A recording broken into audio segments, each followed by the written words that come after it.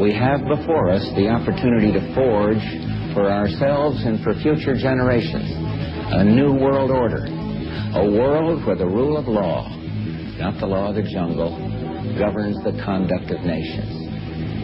When we are successful, and we will be, we have a real chance at this new world order, an order in which a credible United Nations can use its peacekeeping role to fulfill the promise and vision of the UN's founders.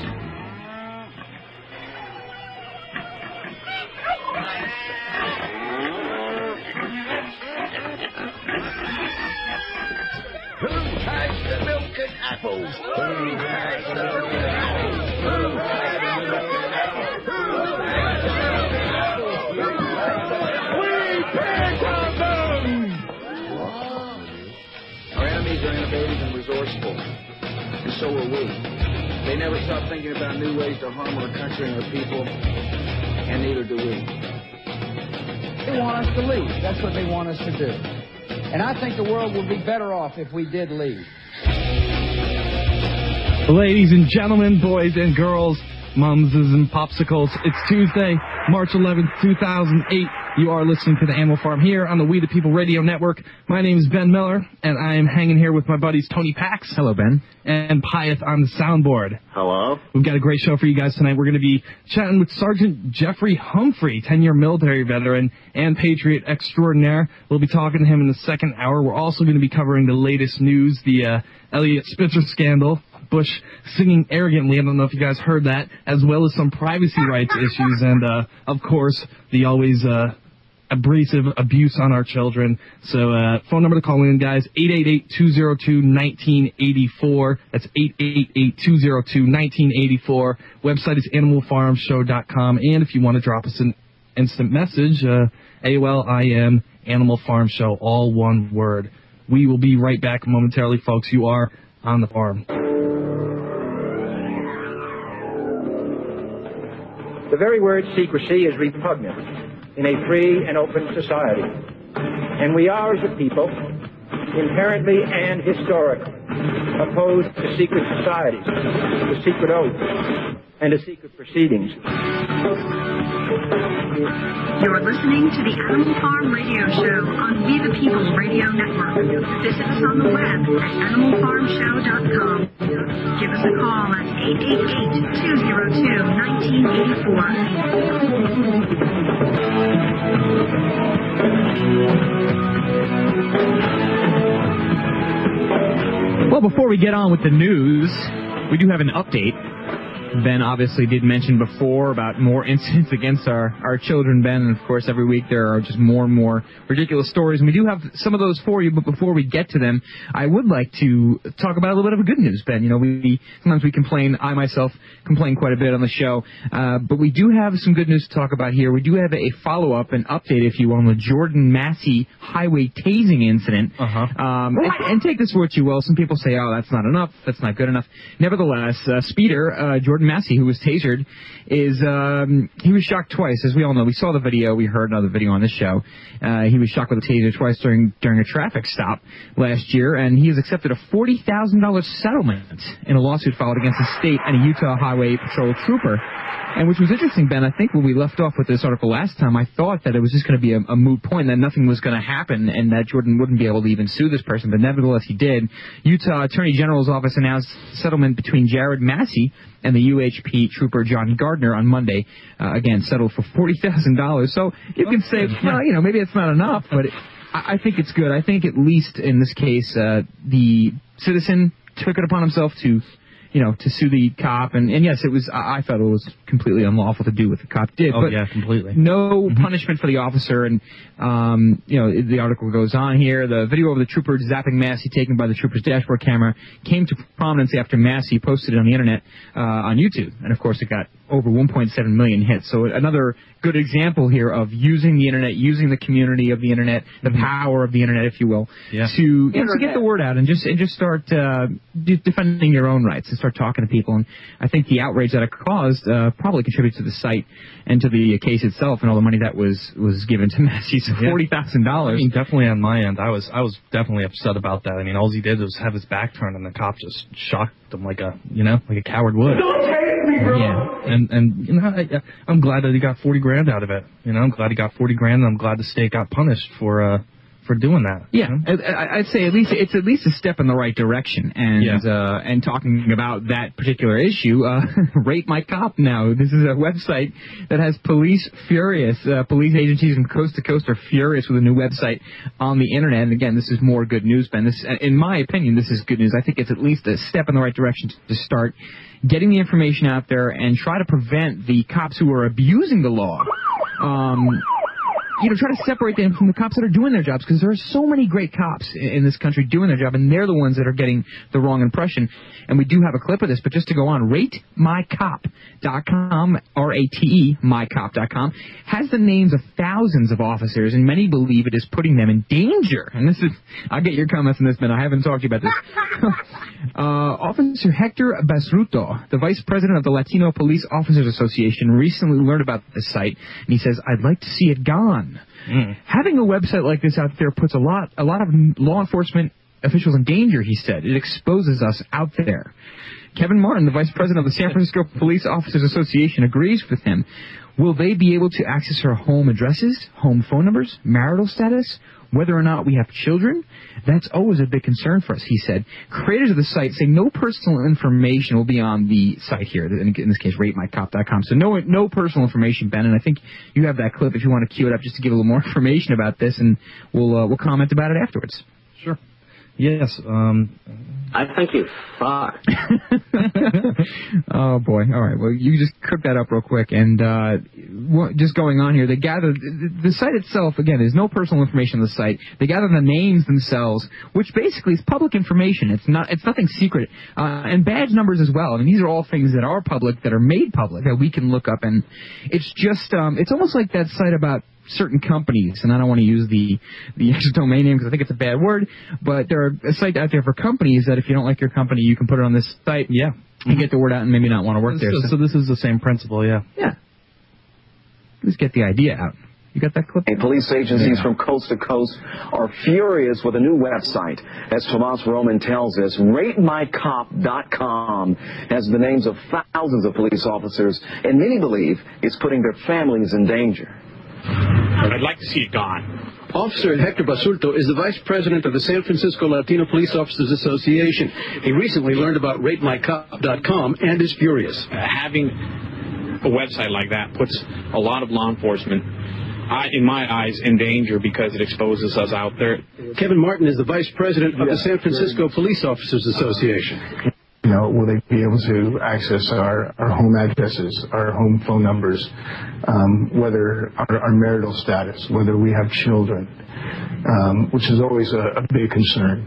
Creators of the site. All right, yeah. So this is something I want to actually pose to the listeners, Ben, because this is an interesting issue. And the bottom line here, and at least from my opinion, I don't want anything to jeopardize the lives of police officers. That's the bottom line. I don't really feel, and maybe I'm just blind and ignorant towards it, but I don't really feel that this site is going to put them in jeopardy. I just think that I think it's just a rebellious act for people who want to get the word out and, for whatever reason, just want to notify people of cops that are abusing their powers. And we see this all the time, and we've talked about this time and time again. So, folks, give us a call. Let us know what you think. 888-202-1984. Let us know what you think. If you think this is inappropriate, let us know why. But, just moving the ball along, so to speak, and this is yet another incident. Well, I just want to comment real quick on it. I don't like the fact that they're like, I don't like this site being up.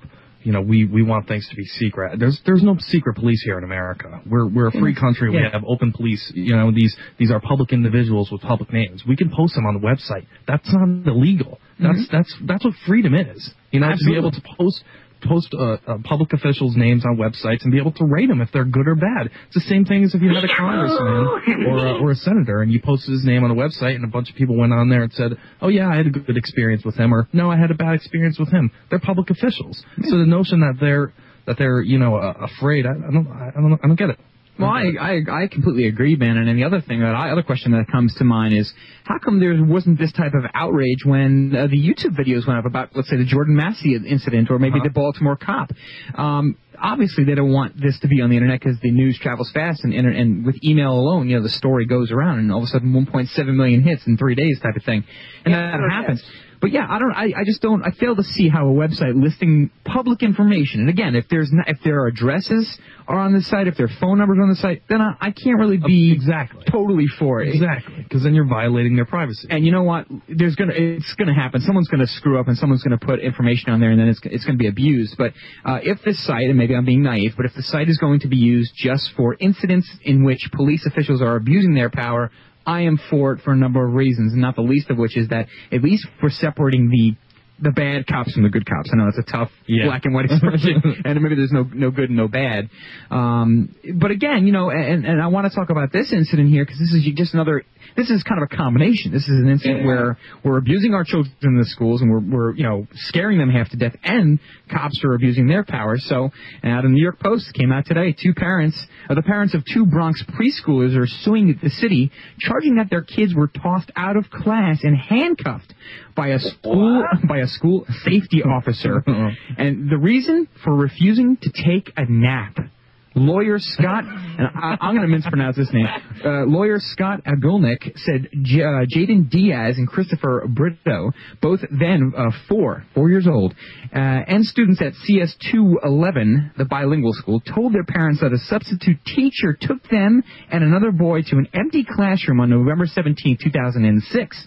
And left them there alone. Soon, the lawyer said the school safety officer entered the room, cuffed the boys' wrists, and further terrified them by telling them that they would never see their parents again. Oh, I mean, or I will put you to sleep. Good God. I wasn't shot, but my hands were tied, Christopher, now 5 years old, recalled, and that's his quote. According to his mother, Vasso Berto, a 34-year-old office worker who says the little guy is now scared of police officers, and just that in and of itself, Ben, and I want to tune back to the Baltimore cop, Officer Riviere, the big tough guy. Oh, gosh. To me, one of the worst things that happens is that, in this case, Officer Riviere, and he was abusing his power with the young skaters, children and kids and adolescents and teenagers.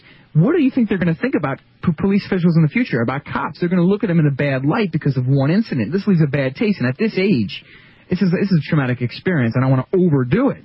Yeah. But of course, this kid's not going to like police. He's not going to understand that police officials are there to help and to serve and protect. So, Jaden remembers the 6-year-old, now she's 6-year-old, remembers that a man who was dressed like a cop walked in, sat at a big desk like the one the judge sits on, which is what she said, and he threatened them.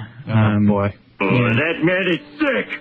Oh, boy. So, just to cap it off, he was a police, Jaden said. He said, you know what happens when you don't go to sleep in there? This is the cop talking to the 4-year-old. When you go to jail, you're not going to have no fun, no TV, no toys. That's great. Oh, man. So, they really know how to talk to those kids, huh? Shut up! Oh, my God. And again, this is the type of stuff I just can't understand. I know why it's happening. This is the reason why I'm for such a website, to list these officials, to list incidents in which public officials, police officers, are abusing their power. There's no excuse for it, and it's got to be punished. And I think maybe that's the other reason why this site came to be, Ben, because we're not seeing punishment. Riviere, for example, he's got a desk job now where he's sitting behind a desk. Oh, wow, what punishment that is.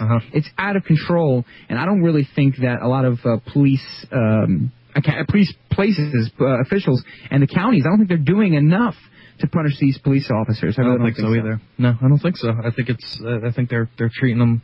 They got their back pretty much. No matter what they do, they're there to get their back. Yeah, it's not right. And I don't think they understand the implications of what's going to happen. We cannot have the public against the police. We've said it 100 times. It's a very, very big deal when police think that they have the authority to really just abuse the hell out of citizens, in whatever way they feel. When That's what's happening. But Absolutely. we have a caller, Al, South Dakota. You're on the air. Go ahead, Al.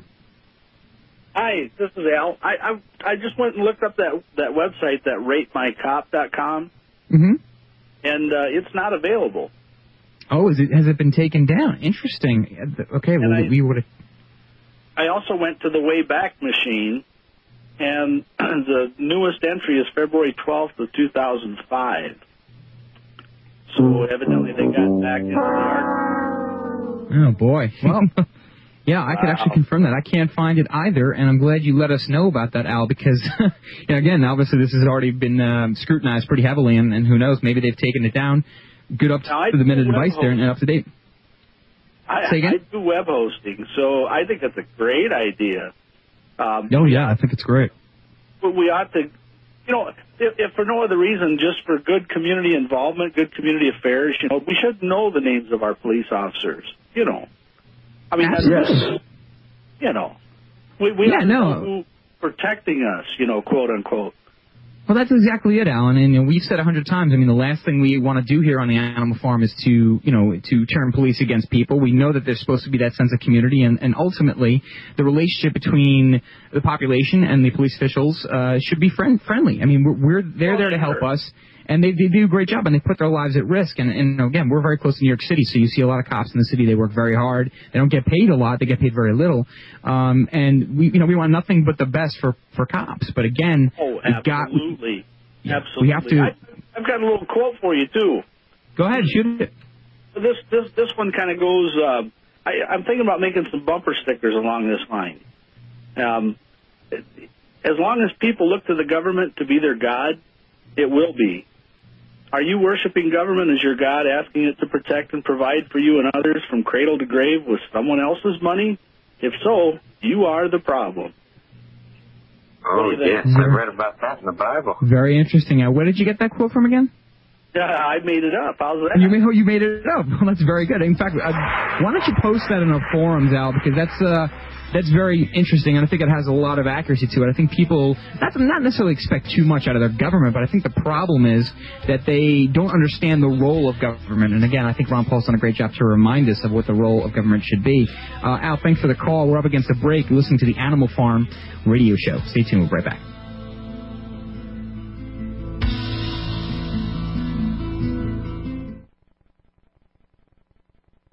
Government is best, which governs least. Wake up and smell the fascism. Being in government means never having to say you're sorry.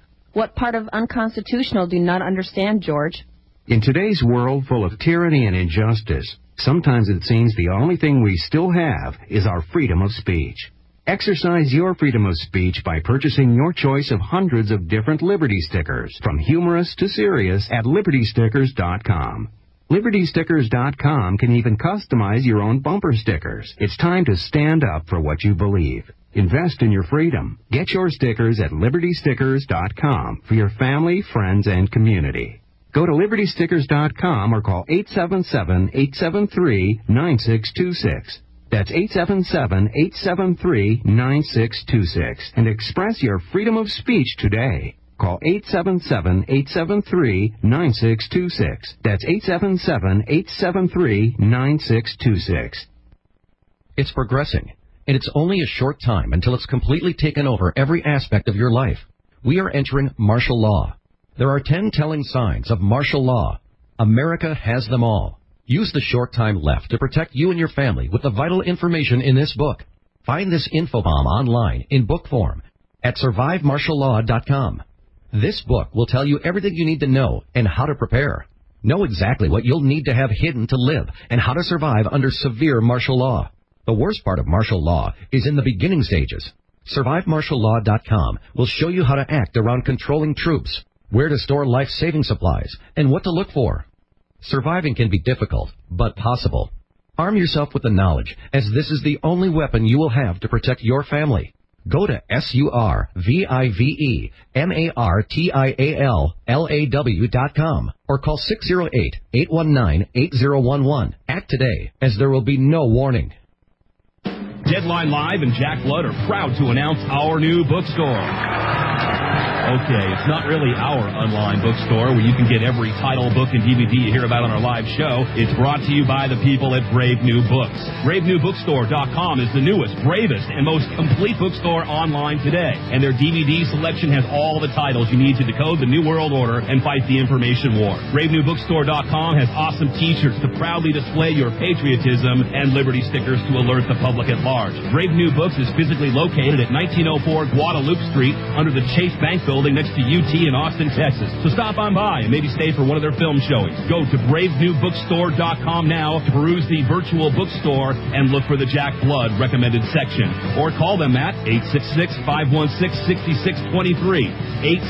866-516-6623 to order the books and videos you hear about on Deadline Live. Be the resistance. Tell your friends about BraveNewBookstore.com.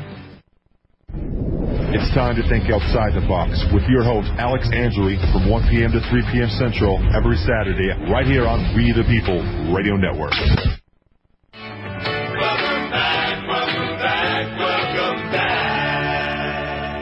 Welcome back. That's right, folks. Welcome back. You're listening to the Animal Farm Radio Show. Before we get on with the news, before we keep the ball rolling, we want to let you guys know about our rant line. It is pretty much official at this point, Ben, but we're still kind of testing it out in the beta phase. 914-613-3166. It's our rant line. We want you, the listener, to get drunk as possible or whatever and call up and rant about politics. Tell us what's on your mind. And the deal is pretty much this. Tell us what's on your mind, and you can basically use any profanity, any words you want. We will cut out all the words, because if you do that on the air, we got to boot you off the air. That's not acceptable at this point. But listen, if you can't rant about politics and what's going on with our country, then what could you rant about? I don't understand. If you're not angry, nothing at all. If you're not angry, you're not paying attention. And just we left off with with more. We've beaten the police thing to death, figuratively speaking. We're talking about trying to separate the cops out there that are doing their jobs, that are doing exactly what they swore to do, separating them from the cops that are abusing their power deliberately on video, on the internet, and in every article that we read. And one article came to mind, one story came to mind here, Ben, that we actually haven't talked about yet, which is interesting because this is maybe the start of something new that we're going to start researching, but it's about a police force that rejected a candidate for being too intelligent. I know it sounds really hard to believe, but it happened pretty locally. This is out of Ananova.com. A U.S. man has been rejected in his bid to become a police officer for scoring too high on an intelligence test. Robert Jordan, a 49-year-old college graduate, took an exam to join the New London Police in Connecticut in 1996 and scored 33 points, the equivalent of an IQ of 125. But New London Police interviewed only candidates who scored 20 to 27 on the theory that those who scored too high could get bored with police work and leave soon after undergoing costly training. Now, anybody out there on the police force, please give us a call, because I can't see. I mean, I understand maybe in the suburbs police can be a little bit boring, but, being a police officer should pretty much never be boring. I mean, there's always got to be something to do, I hope. Nevertheless, Mr. Jordan launched a federal lawsuit against the city, but lost. The Second U.S. Circuit Court of Appeals in New York upheld a lower court's decision that the city did not discriminate against Mr. Jordan because the same standards were applied to everyone who took the test. Yeah. Interesting stuff, Ben. And then I literally have a story attached, stapled to this one, where cops in Staten Island, two vigilante Staten Island cops were indicted yesterday on charges that they punished a 14-year-old Halloween prankster last year by stripping and abandoning him in a desolate swamp. I mean, the irony of these two, we have, in this case, we have a 49-year-old man, and maybe they said no to him because he was too old. I don't know the story. Tony, you got to stop complaining, man. It's like these cops do nothing, then you complain, and then they do this and you complain. It's just like, Yep. I guess when police work gets boring enough, we take 14-year-olds to swamp and strip search them. I hope not. Richard Danese, D-A-N-E-S-E, and Thomas Alazian of the 120th Precinct handcuffed Rayshawn Moreno and tossed him into the back of their patrol car to teach him a lesson for egging cars, according to his Staten Island District Attorney Dan Donovan. But instead of charging him, they allegedly dispensed their own brand of punishment by taking him for a 40-minute drive, stripping him, hitting him, and abandoning him alongside railroad tracks. The cops. Good night, and good luck. The cops will be arraigned on a 33-count indictment that will be unsealed today in the Staten Island Supreme Court. This happened 2 weeks ago, so it wasn't today. But you can just check it out. I think this came out of the Post. Cops indicted for Halloween trick on kid. It's incredible, and I mean, I guess this goes into that low intelligence thing in cops, how they're trying to hire police officers with lower intelligence, because they want dogs. Essentially, they want dogs that are told what to do, that can go out and follow orders. They don't want thinking men and women that are able to decipher reality. They want that, they want dogs to go out and follow orders. This is a lot of times why we see, I saw a funeral not too long ago where a police dog died. And they were lined in the streets. There were hundreds of people at this funeral for this police dog. Really? And it was just, and it was a very popular police dog, I guess. But I mean, it gives it kind of gives the example of how they want dogs. They want slow officers that just do what they're told. Well, that's an interesting proposition there, Ben. I mean, I know that police dogs, I know they're very highly trained. In fact, one of my best friends, my best friend in the whole world, his father trains them professionally, and he's got them in competitions. They're amazing, and what these dogs can do is incredible. So I think there's man's best friend, so to speak. But I still think, maybe I'm being very naive here, but I still think that 80% of the police force in this country, I think they're all very good, hardworking officers, and I think they're doing their job, and I just think that maybe even more than 80%. Unfortunately, the bad incidents, the incidents that strike up outrage in our communities, those are the ones that get on the internet, and it's unfortunate because then people think, oh, those effing cops, those pigs. Mm-hmm. That's not right. Just because one cop, ruins it for the rest doesn't mean all of them should be punished. And again, it goes back to this website, and I guess it's being taken down, or it's already been taken down, but ratemycop.com. Hopefully it goes back up. And I think if nothing else, we need to have more of an open dialogue. We need to have a database. If a cop is an offender and if he or she is abusing her privileges or the law itself, then yes, we should absolutely, as the population, know about these things without question. Yeah. And that's another thing that we talk about when we go into rights versus privileges. A lot of these cops, they go out there and they say, I have the right to do this. I have the right. No, you don't. You have the privilege to do that. We allow you to do those things. We allow you to do those things. You don't get those rights from anybody. Right. We give you privileges. So that's exactly it. Again, it all comes down to what is the role of police officers? What's the role of government? And I really feel that too many people look at government as this, as this big fatherman figure. Like, please, can you just give folks, this is your country. It's not the government's country. Like God, like Al was saying, They believe that the government is similar to God. It really is. So, we're trying to make sense of these issues, and all we try to do here is we try to bring you the news and just, give us we want your opinions. We try to give you our opinions, and, we still have yet to have a real big disagreement caller. So let's get someone calling tonight disagrees. 888-202-1984. Lots of news for you tonight, folks. Lots going on. And, the financial news, Ben, I don't even know where to start there. I mean, we touch upon it once in a while. We go here, we go there. Maybe when we get back from the break, we'll play some audio.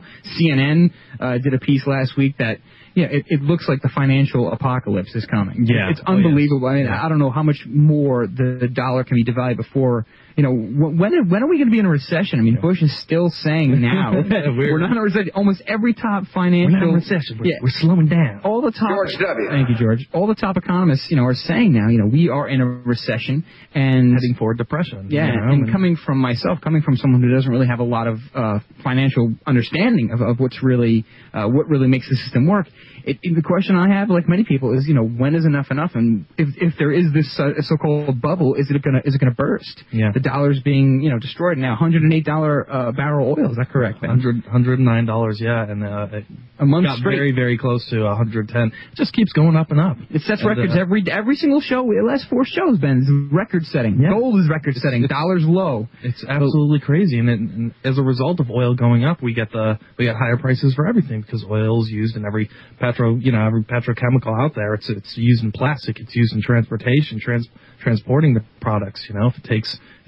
more money to get to the place, then they have to raise prices, which causes everyday products to increase. That's exactly it. That's what we're heading here. We're heading for double the price of food coming up. And things like that. That's really going to be doing people in. It's just things are going to be very, very expensive. I'm glad you mentioned that too, because You're working hard to put food on your family. I am working hard to put food on my family, George. But unfortunately, the food I'm trying to put on my family is so expensive. You go to the supermarket, and even there was a story came out today. I mean, the food is at an all-time high, and because the dollar is at such a low, it's becoming so difficult to maintain lifestyle, and for a lot of people just to survive in a lot of cases. And I just hope that somehow, Ben, we can reverse this shift and hopefully get back on our feet as a nation, and hopefully the dollar can recover. But I don't see it happening. There's no sign of it happening. I hope there's a way.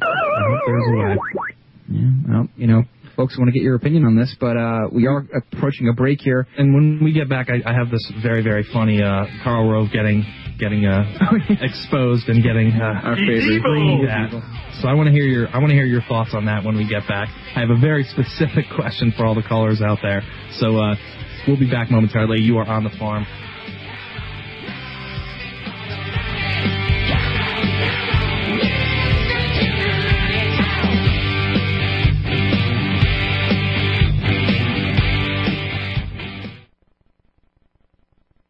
What do these so-called Republican frontrunners for president support? Amnesty for illegal aliens, like liberals? How to control spending, like the Democrats? Nation building overseas? Wasn't that Bill Clinton's policy? Flip-flopping on the issues?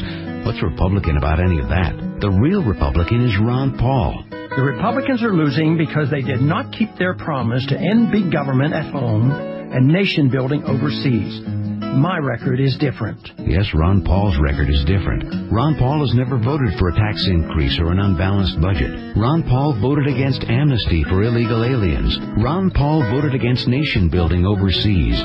Ron Paul follows the Constitution, not the lawyers, not the lobbyists, not the latest poll. Learn more about Ron Paul, the real Republican running for president. Go to RonPaul2008.com. That's RonPaul2008.com. This is Ron Paul, candidate for president, and I approve this message. This message brought to you by grassroots efforts to elect Ron Paul. Government is best, which governs least. Wake up and smell the fascism. Being in government means never having to say you're sorry. What part of unconstitutional do you not understand, George?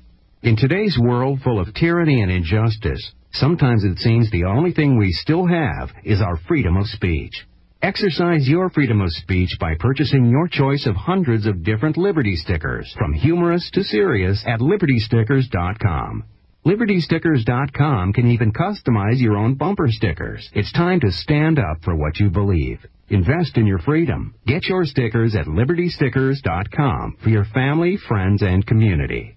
Go to LibertyStickers.com or call 877-873-9626. That's 877-873-9626 and express your freedom of speech today. Call 877-873-9626. That's 877-873-9626.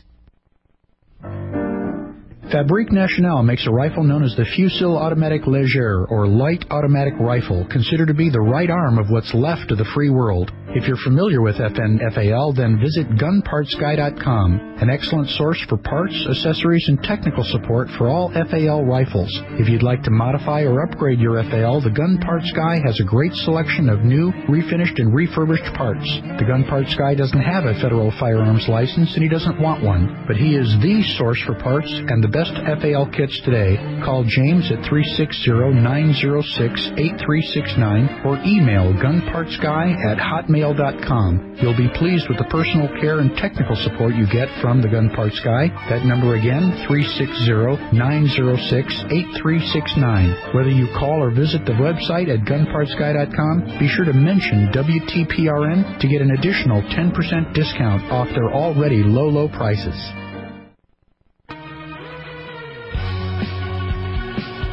Online and on demand, this is We the People Radio Network.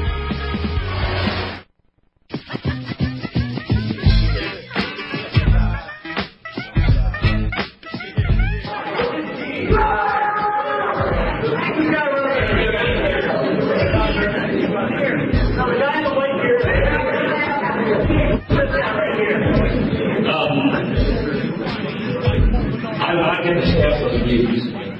I've had to meet with moms and dads and sons and daughters. Criminal! War criminal! Here it And that was indeed Karl Rove getting yelled at by a group of people in Iowa, which I thought was very funny. My specific question for the callers out there in regards to this stuff, I listened to this entire 7-minute YouTube clip that somebody put out there, and they were saying, treasonous, hang him, impeach him. And my specific question for the callers out there is, what type of evidence do you have against Karl Rove? What do we have on him that we can actually impeach him with? Because it's really easy to start screaming things like, hang him! Impeach him! Off with his head! But if you don't have anything to back it up, then you're pretty useless. So my question to the audience out there is, what do we have to back it up? Call-in number is 888-202-1984. All right, yeah, and we will get to your phone calls. Charged with conspiracy to commit treason, terrorism, and sedition, the penalty for which is death by firing squad. Absolutely, and we will get to your phone calls. Dave in California, hang on. Kate in Missouri, Ted in Cali, Frank in New York. We got loaded phone lines here. I do want to talk about another undesirable member of our beloved government, and that is my good friend Elliot Spitzer. Oh. Woke up to this news 2 days ago, and I said to myself, the first thought in my head was, criminals eventually, Ben, they just get caught. They're going to get caught eventually. And this is a little bit different than him being a criminal, but another sleazebag. Another hypocrite out there. And there you go. Okay, so Governor linked to prostitution ring. Governor Elliot Spitzer's political career teetered on the brink of collapse Monday after the corruption-fighting politician once known as Mr. Clean was accused of paying for a 4-hour romp with a high-priced call girl. The scandal drew immediate calls for the Democrat to step down. At a news conference before about 100 reporters, a glassy-eyed Spitzer and his shell-shocked wife at his side apologized to his family and the people of New York. I have disappointed and failed to live up to the standard I expected of myself, said the 48-year-old father of 3 teenage girls. I must now dedicate some time to regain the trust of my family. Elliot, good job with that, Elliot, and good luck with the family thing. I don't know. That whole prostitution thing. Yeah. This is a perfect example. I use this analogy all the time, and I'm not sure if I've used it on the show before, but it's just think about how often you get into your car and break the speed limit. And think about how often you get caught when you do that. Mm-hmm. Similar to the politicians. Think about how often they get caught doing this sleazy stuff like this. The problem is if we try to bribe a cop, it's jail time. If they bribe him, it's business. Exactly. Spitzer did not discuss his political future and ignored and shouted questions about whether he would resign. And he gave no details of what he was apologizing for. This is another thing they do all the time. I'm sorry. I don't know why. Spitzer was caught on a federal wiretap arranging to meet in a Washington hotel room the night before Valentine's Day. What a romantic he is. With a prostitute from a call girl business known as the Emperor's Club, VIP. Take that down, Ben. According to a law enforcement official who spoke to the Associated Press on the condition of anonymity, there's my favorite word, because the investigation is still going on. So more on this, Ben. I watched some of the CNN videos and nothing really doing, but we'll see what is to become of our beloved governor of New York. I tell you, man, when I get enough money for a $5,500 an hour prostitute, I'm there. Oh, don't say that, Ben. That'll come back to haunt you. We go to your phone calls on the Animal Farm. Dave in California, what is going on? You're on the farm. What's up? Hey, guys, I enjoy your show. This is the first time I've called you, though. Thank you. Welcome. Sure thing. I went to Rate My Cop, and it's got a really strange message on there. It says, this site is currently unavailable. If you are the owner of this site, please contact us at 1-480-505-8855 at your earliest convenience. Oh, my goodness. Well, Dave, we did have a caller previously. Our first segment, we had a caller, and yes, folks, it is, I guess it's confirmed. This site is currently down. I'm glad you told us, Dave, because we did, we mentioned it, just the article was pretty recent. But yeah, apparently the site is down, and I'm not sure why. I'm not going to speculate and say, oh, well, the ISP took it down. I wonder where it goes. Yeah, one more time. Well, I don't know if she even knows the phone number, but I'm not sure what the message means, and we'll probably talk to Pyeth about it off the air. Yeah, Pyeth is an expert on that. It could essentially mean that the person got too much bandwidth and they weren't able to pay their bill. Well, that is what it looks like. They may have gotten a massive amount of media attention in regards to it and just overloaded their site, couldn't pay the bill. It's possible. Dave, yeah, Dave, thanks for letting us know. Anything else on your mind tonight? Yeah, one more thing. I know we can Go ahead. impeach Karl Rove for. What? Speak it. His nickname, Turd Blossom. I mean, really.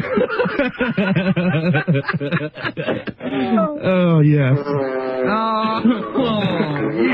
See what happens when you drop the potty humor, Dave? Well. Yeah, well. All right, well, thank you, Dave, and we appreciate that. Well, there you go. I mean, Ben, does that answer your question? Turd Blossom. I mean, don't you polish have the Turd Blossom. My goodness. I mean, whew. I hope that's not really that might be his nickname. Who knows? Oh, boy, I'm getting angry instant messages from my girlfriend here for the prostitute comment. Oh, see, Ben, see what I'm saying? Sorry, baby, I love you. You know, not only that, but I mean, this is on record. So even if she missed the show, you know, she's gonna listen to the archive, and you're in deep water. Is that like one of those 976 numbers? What are you wearing? And here's, you know, and again, I do have a knack for the school issues, and I will constantly bring them up, so get used to them. But now we have another issue, and this is bound to strike up some controversy because it kind of deals with the war issue and freedom of speech and in the schools. Now, this family is suing a school district after their son got detention for wearing a T-shirt with a gun image. Well, you know, just an image of the gun, but it was a pro-war T-shirt. Mm-hmm. A 14-year-old Pennsylvania schoolboy is fighting back after being sent to detention for wearing a T-shirt bearing the image of a gun in honor of his uncle fighting in Iraq. What? Right. Officials at Penn Manor High School in Millersville, Pennsylvania, gave Donald Miller III 2 days of detention in December after he refused to turn his shirt inside out. But Donald and his parents say the shirt is a symbol of patriotism, and they've taken the case to federal court. Before I go on, I'm completely in favor of that. I think the kid, as long as it wasn't anything derogatory, nudity, for example, or foul language, I think absolutely you should be able to wear that shirt without a question. Free speech. Absolutely. Donald's shirt showed him, and it doesn't matter if I'm against the war. That's not the point. Yep. I am not for the war, but in the same case, that's freedom of speech.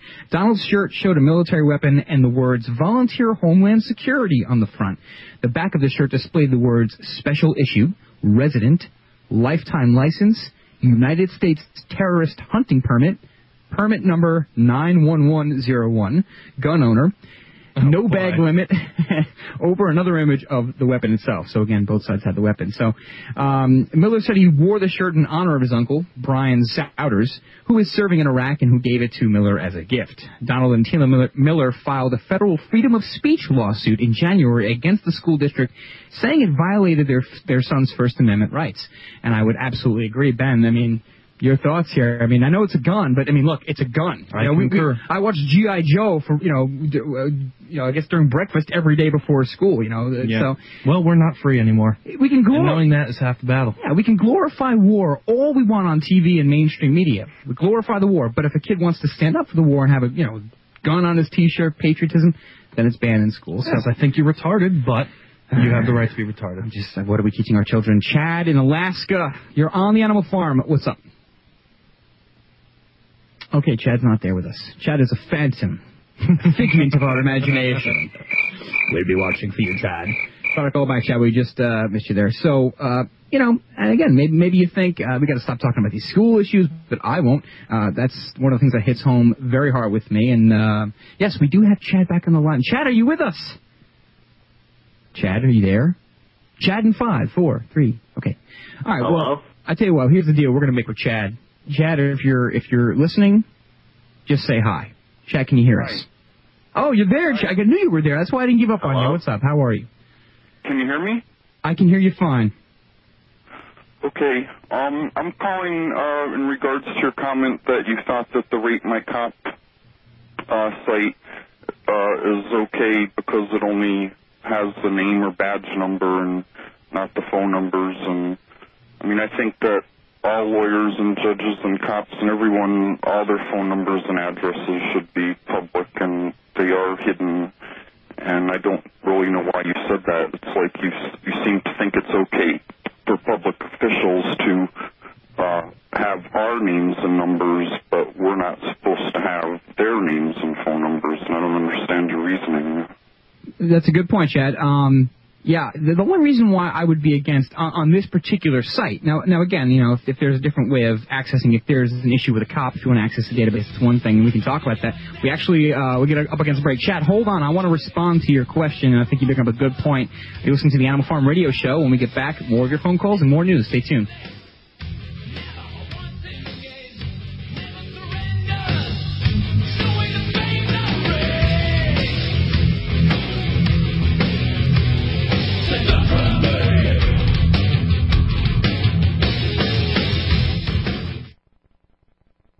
People who use Cardivite know about the pollutants in our body and want them out. For over 5 years, Cardivite has proven itself time-tested. Here's Dr. Matson, a naturopathic doctor's thoughts on Cardivite. In our mind, there isn't such a great big mystery to disease anymore. This basic tenet of yeast in the gut and metals in the liver covers at least 70-80% of the diseases that we see. When we do our program, herbal formulas like Cardivite, and you see someone who could barely walk up a hill now going for regular jogs a few months later, we know we're doing something right. It's a well-thought-out formula. I mean, the idea of it working on yeast and metals both at the same time and liver function is dead on. You'll find, I think, that it'll work more than just on heart problems and circulation problems. It'll work on other problems as well. For more information, call 1-877-928-8822 or visit our website at www.heartdrop.com.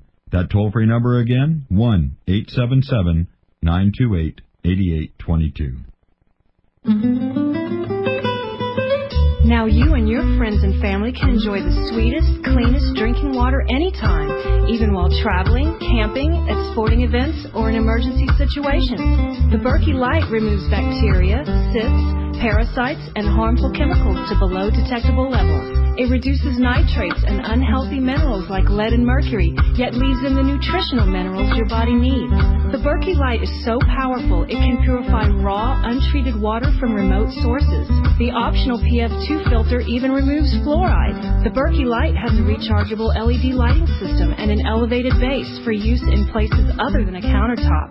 To get your Berkey system, please visit We the People Radio Network at WTPRN.com and click the Berkey banner or call 512-646-6444. That's WTPRN.com or call 512-646-6444. Your life demands long-lasting power for everything. If you want to find the best battery selection at the best prices, then BatteryStation.com is the place for you. Find common or hard-to-find batteries for practically everything, from computer backup units and camcorders to cell phones and wheelchairs. Go to BatteryStation.com for all your battery supply needs. At BatteryStation.com, you'll also discover high-tech LED tactical flashlights for every task, from trusted names like Surefire, TechTite, Gerber, Pelican, and more. BatteryStation.com offers lights featuring super bright, super tough, long-life LED technology. At BatteryStation.com, you'll find tough, crush-proof, waterproof, airtight, hard cases of all sizes from Pelican, Otter, and S3 Extreme. Visit them today, BatteryStation.com. It's all one word, BatteryStation.com. Or call 417-257-7799. That's 417-257-7799. Your source for batteries and accessories at very low prices. BatteryStation.com. Lighting the fires of liberty with your host, Michael Badnarik, from 7 a.m. to 9 a.m. Central, Monday through Friday, only on We the People Radio Network.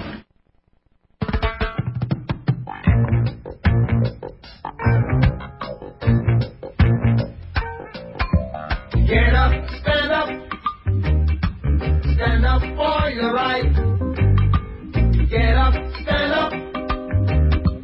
Stand up for your right. All right, folks, to start the show, we talked about this website, which is now apparently offline. It was called RateMyCop.com.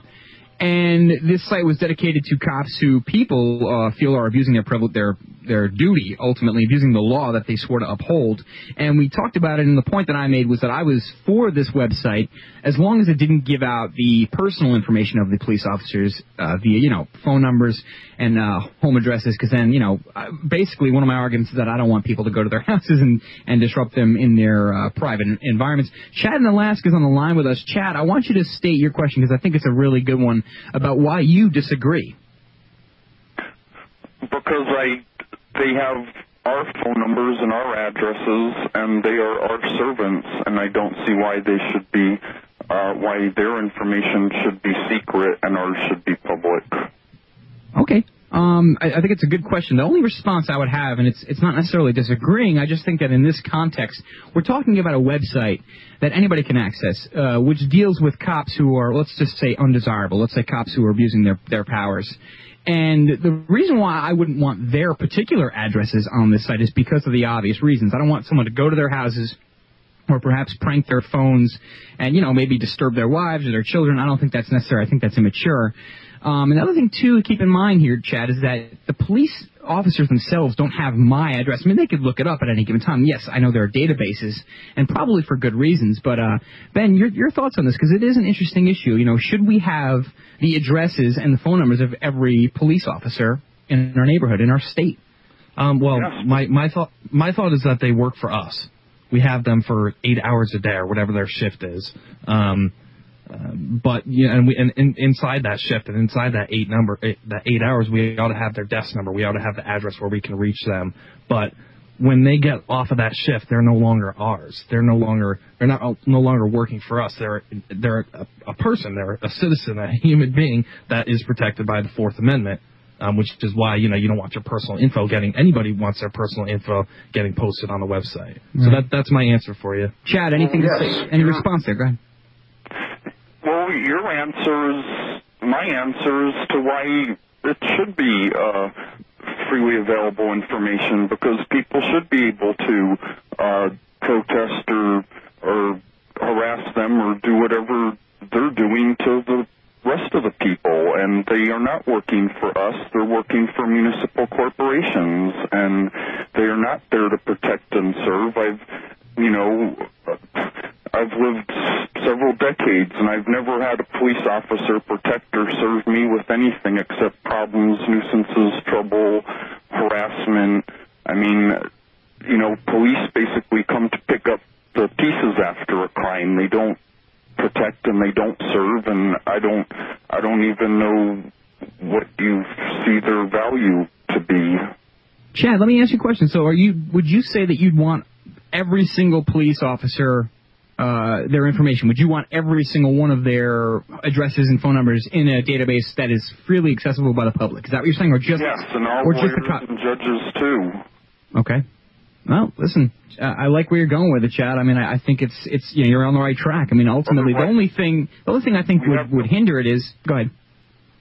Well, otherwise we have no way to to really hold them accountable or protest against their actions, or and it also would hopefully keep the doors revolving in these courtrooms instead of having judges that sit around for 10 or 20 years. Maybe they'd decide that after 2 or 3 years they've done their work and it's time to move on to something else.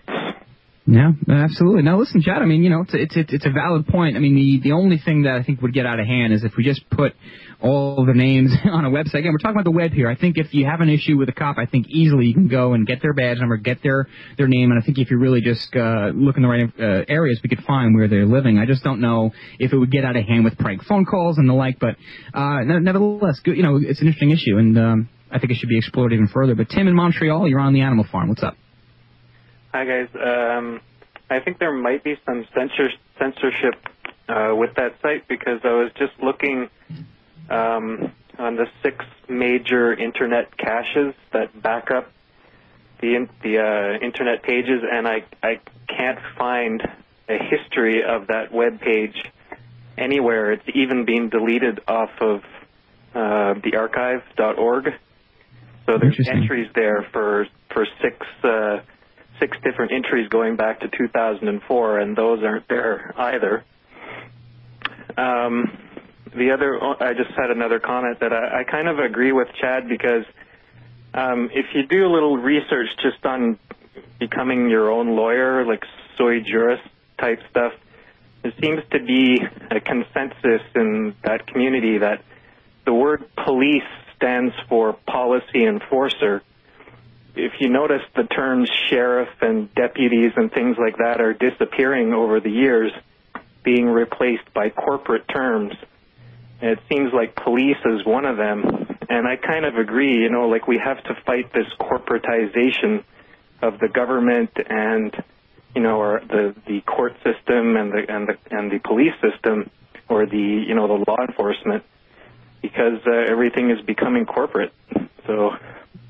Yeah, well, maybe the answer too, Tim. That's very good. I'm glad we're having a discussion about this, because you actually just gave me an idea. And maybe the answer is almost a similar website, but like you were saying, and a previous caller was saying, maybe it's this database of police officials in your area. This way, if you have to call one of them, you can call them. Again, the only problem is that if one person abuses the website, which you know is going to happen, if prank calls start, they're going to change the phone numbers. And then think about it from a policeman's standpoint. Don't you think they're going to try to falsify this information, or perhaps maybe change their phone number so that it's, you know, it's not valid? So I think the answer, Ben, and give me your comments here, maybe the answer is just a relationship. Maybe there's a middle ground we can come to so that we can get to know our public officials better. They can get to know us better, and we can have more of a meaningful dialogue with them. I don't know, maybe it's a blog, maybe it's a chat room, I don't know.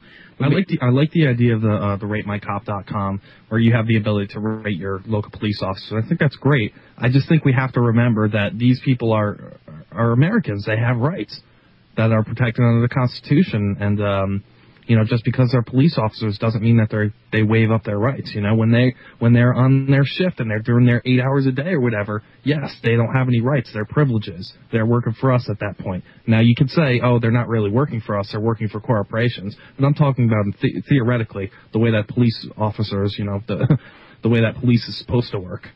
Absolutely. And the other argument, too, is just because the government is illegally, you know, wiretapping us, and just because they have all the information doesn't mean it's right, and therefore doesn't mean that we should have it. But again, I think the bigger point, and I have to agree with it, is that there's got to be a balance, and ultimately to use it for the better, to get to know our public officials better, to get to know our police officers better, and how many people do you think just live in towns don't even know who their congressman or their congresswoman, what their names are? So just a way to get to know, you know, what's around your area, who you can talk to, maybe open up the communication lines a little better with these people.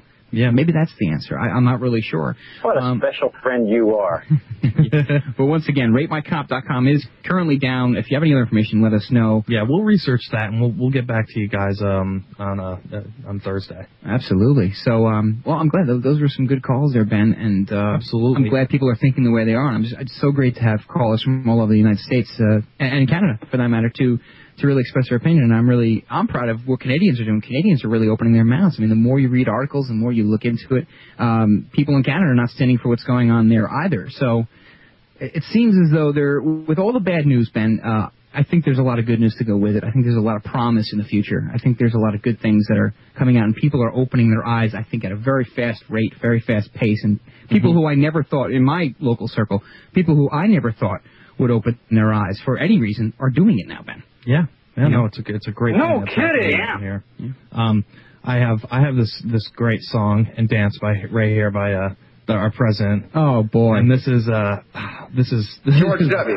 Do you want to melt the airwaves with this, Ben? Okay, let's play. All right, let's play. Okay, well, this is another one that's funny but not funny. But go ahead. All right. In my days, clear and brush, I clear my head of all the fuss. Like the fuss you made over Harriet and Brownie. Down the lane I look and here comes Scooter, finally free of the prosecutor.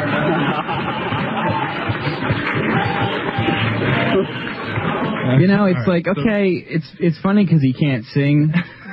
It's not funny because this is not something to joke about. Not a joke.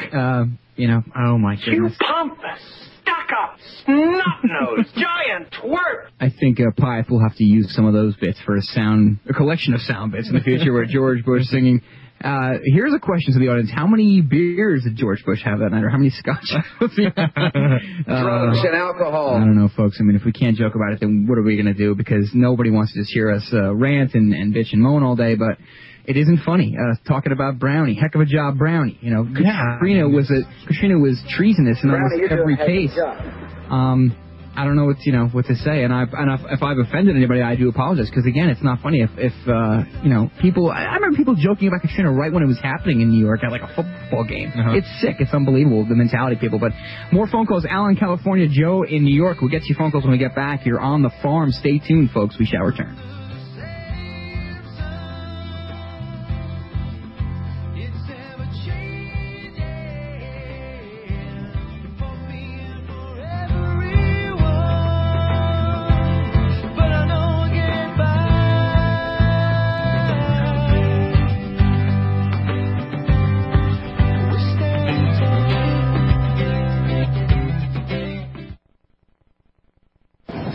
Did you read this?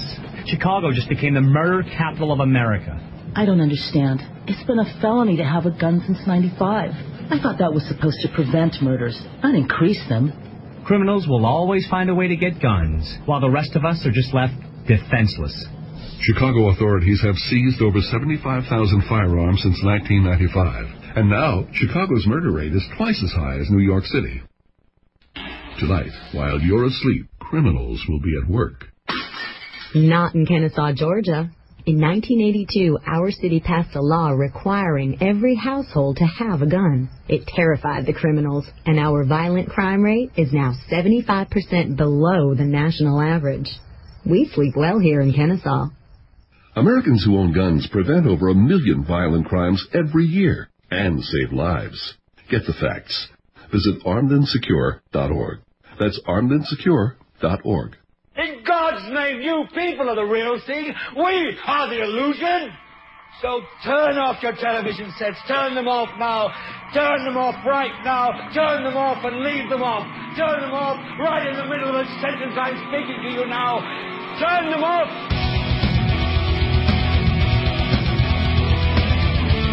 At MSNBC, Tucker is out and David Gregory is in.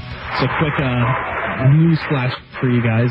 Tucker Carlson, the beloved Tucker Carlson that we all know and love, is out, lost his time slot, and is being replaced by David Gregory, who is he was the White House press secretary that gave Scott McClellan an extremely hard time and was plastered all over our news. Yes. So just wanted to let you guys know about that. Now let's go back to the phone calls. Alan in California, you are on the Animal Farm. What's up? Hi, guys. I'm used to calling Randy, but this is the first time I've ever talked to you guys. I would think that it's probably... hello? Hello? That's just Piet saying hello. The sound effects are all Piet. He's the third host on the Animal Farm. What's on your mind, Alan? I think it's a good idea that you got to remember, these people applied for this position. They did not, they aren't forced into it. They volunteered. So their addresses and their phone numbers and everything should be readily available, just as any other local public official or public document. They should be available to, be viewed by the general public, and they should be held accountable. In fact, for me, it would be a heck of a lot easier to serve them process whenever I go to sue them, because at least I'd have an address to be able to send the process server. That's interesting, yeah. And Alan, I think what the eventual outcome we're trying to do here, the results and the solution to this whole problem or this issue that seems to raise some concern here, Ben, and I like this. The result in my mind, and maybe you disagree or agree with it, is that we have, to facilitate more of a relationship between our police officers and the population. See, again, this site was supposed to be just a site for the cops who are, you can rate any cop, I guess. So, yeah, you have good and bad cops. But ultimately, what we're talking about is having a database, a massive database that has to have accurate information, as opposed to just some website that could have been popular or unpopular where you get to rate your cop. Because just because I rate my cop a 5 out of 5 doesn't mean he's a good cop. Maybe he's a racist. Maybe he's not a good cop. Maybe I just like him because, he's my friend. Yep. So I think it becomes more of like an eBay feedback thing. And I think what you're saying, Alan, is that we need to have access to this information for many reasons, much more than just being able to rant or rave about cops. Is that correct? Well, I agree with that point, because they are public officials. These people volunteered to be in this job. So they have to know going in that their lives are going to be open, like an open book to the public. So they can't sit there and hide behind, some sort of excuse that they're immune from some sort of prosecution. Well, let me ask you this, Alan, and this is just where I'm coming from, and maybe I'm completely wrong here, but if somebody applies for a public position like a police officer, are they waiving their rights to privacy? Are they doing that? Yes, absolutely. They are a public official. Are they a public official 24/7 now, or are they a public official when they're on their shift? Hey, they're taking a public check. It doesn't matter. 24/7. Their lives are an open book. Okay, the argument there, Alan, what you're making, the argument is that because they are supposed to serve and protect the public, it shouldn't be a problem. We should have their information. I think what Ben is trying to say, though, is that is it a violation of their privacy, given that they are a citizen still of the country? Is it a violation of their privacy to have a mandatory place, whether it be a website or a book or whatever, where their phone numbers and addresses are listed? In other words, you don't have to have, your phone number and address. It doesn't have to be in the phone book. It's your choice to put it there.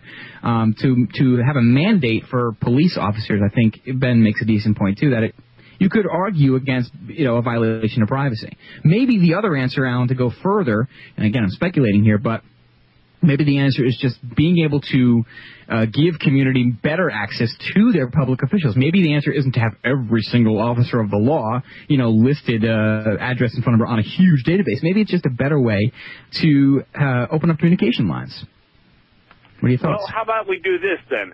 I can go into the DMV. I pay them a $5 fee to find out who the last registered owner of a particular automobile is.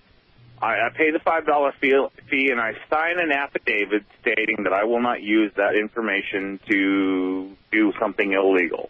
All right? If we can at least have that sort of a step with information about, the names and addresses of law enforcement or public officials, if we had something to that effect, we might have a little bit more control on it. But still, nonetheless, these people have to realize they are public officials. They aren't forced into taking that job. If they want that job, they have to understand that there are particular certain things that they have to sacrifice, one of which may be privacy. Interesting. Well, listen, Alan, we appreciate the call, we appreciate the perspective, and it seems as though, Ben, we're 3 for 3 as far as callers saying, hey, we think this is a good idea. Maybe we should have this. And and that's fine. I'm just I'm just putting out my thoughts out there. And I absolutely could be wrong about that. It's not. See, the thing is, it's not a matter of right or wrong. Almost pretty much everything we talk about on this show, there's no universal right or wrong. To your beliefs, there might be one.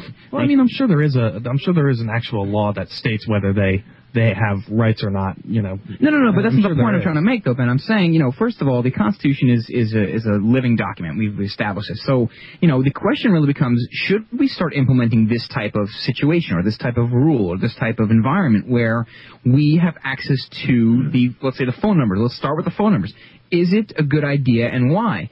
And I think people so far are in favor for it. And again, there really isn't any universal right or wrong. It's just an idea. I'm glad, first and foremost, that people are thinking about this. I'm glad people are voicing their opinions about it.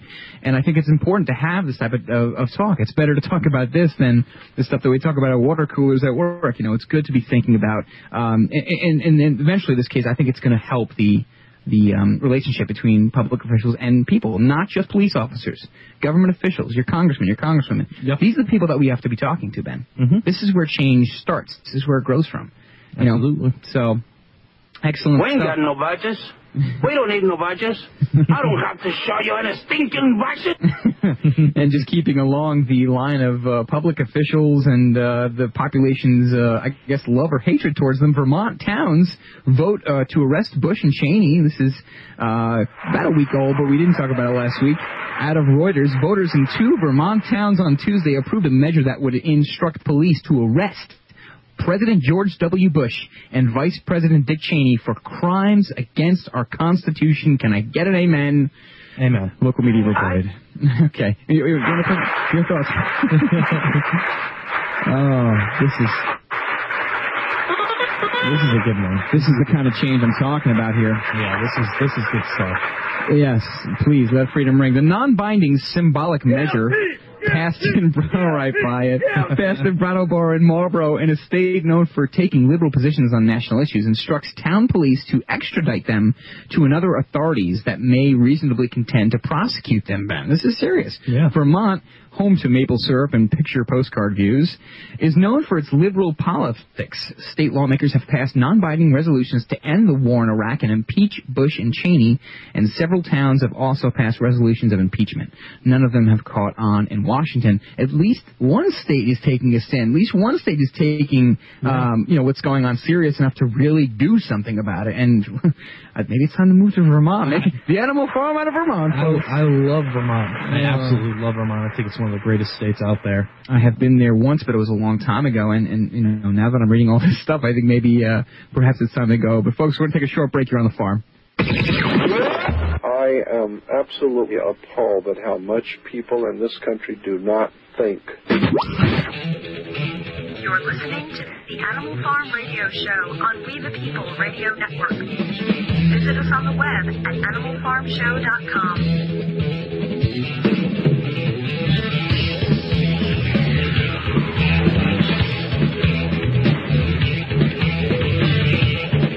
Well, I'm sure it doesn't surprise anybody. Furthering the news here, and the Vermont thing was surprising. I think it was cool. Oh, yeah. And good stuff. They actually, just to interject on that, they actually tried to do a citizen's arrest of Karl Rove at that meeting that he was in Iowa, and the people got arrested there. I thought it was just a really interesting thing. Well, as the famous saying goes, we have to... Oh, boy. We have to unlearn what we have learned. We have to start thinking this way, and I'm just glad people are starting to think of themselves as Americans and starting to take a stand on these issues and stop, worshiping government. But as if you didn't know this, even though it's recent news, it came out today, a Pentagon study of 600,000 Iraqi documents finds no link between Al-Qaeda and Saddam Hussein. I know many of you are rolling your eyes at me here out of Fox News. Really? Out of Fox News? You're a liar. I can't believe You're a liar. Out of Fox News. A forthcoming Pentagon study has found no operational link between Saddam Hussein and Osama bin Laden's Al-Qaeda terrorist network. McClatchy Newspapers reports that the study, expected to be released later this week, is based on an extensive review of more than 600,000 Iraqi documents that were seized after the U.S.-led war in Iraq in 2003. While there was no link to Al-Qaeda, the investigation revealed that Saddam's regime gave some support to other terror groups in the Middle East, U.S. officials told McClatchy on condition of anonymity.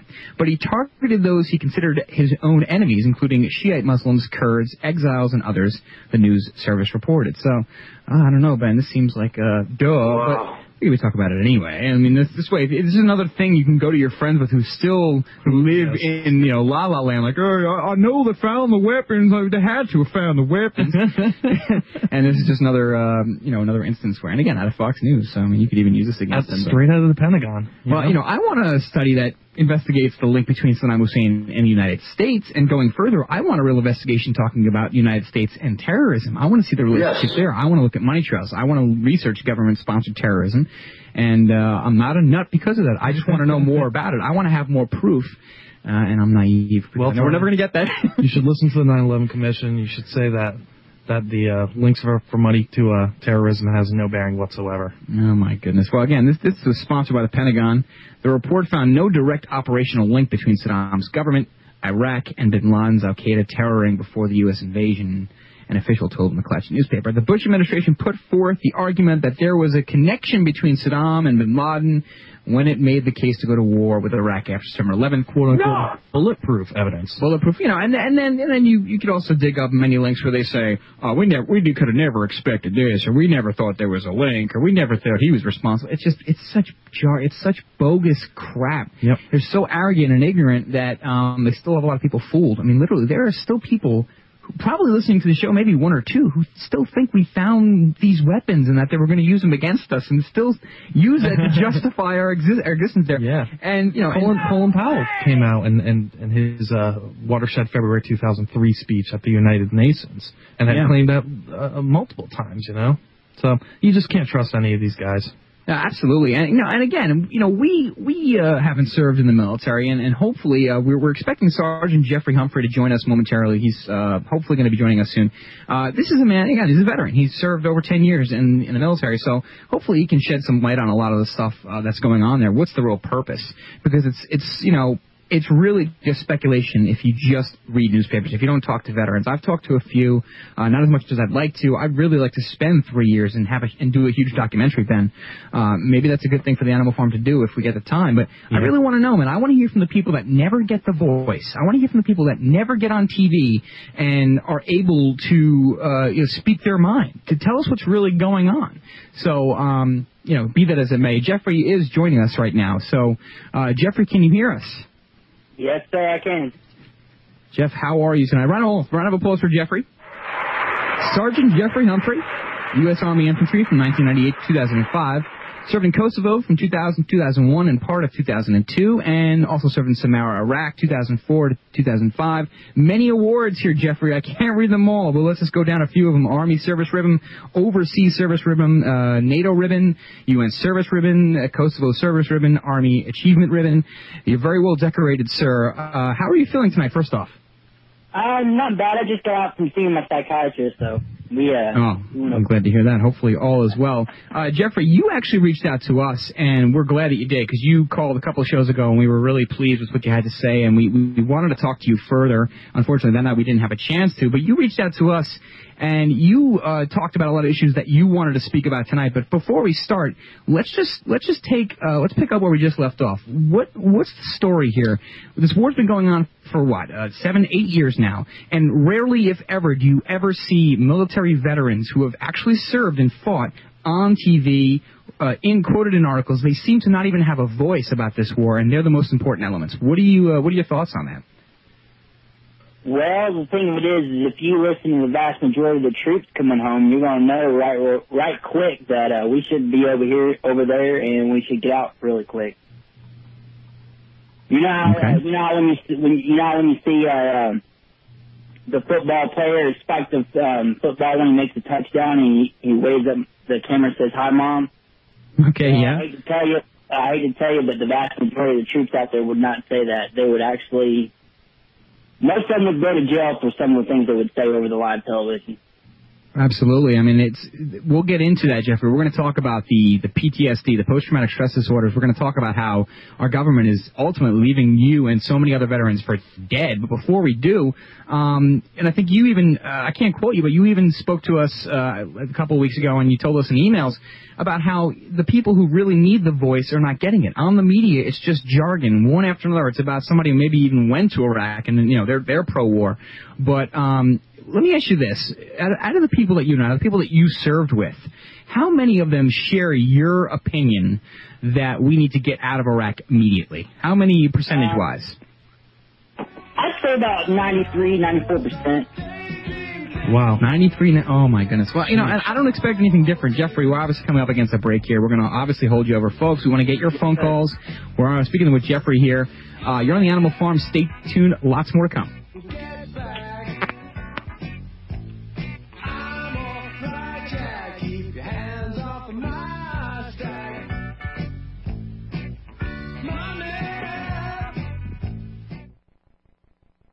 Chemtrails in the air, genetically modified clone processed food, poison water, radiation, and stress have reduced many of you into toxic cyber blobs. You can't go on like this, and I know you don't want to. Do yourself a favor, do your country a favor, be the best you can be, and start taking Enerfood now.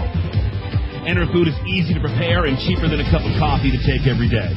And speaking of coffee, Enerfood.com has the best all-organic fresh coffee ever.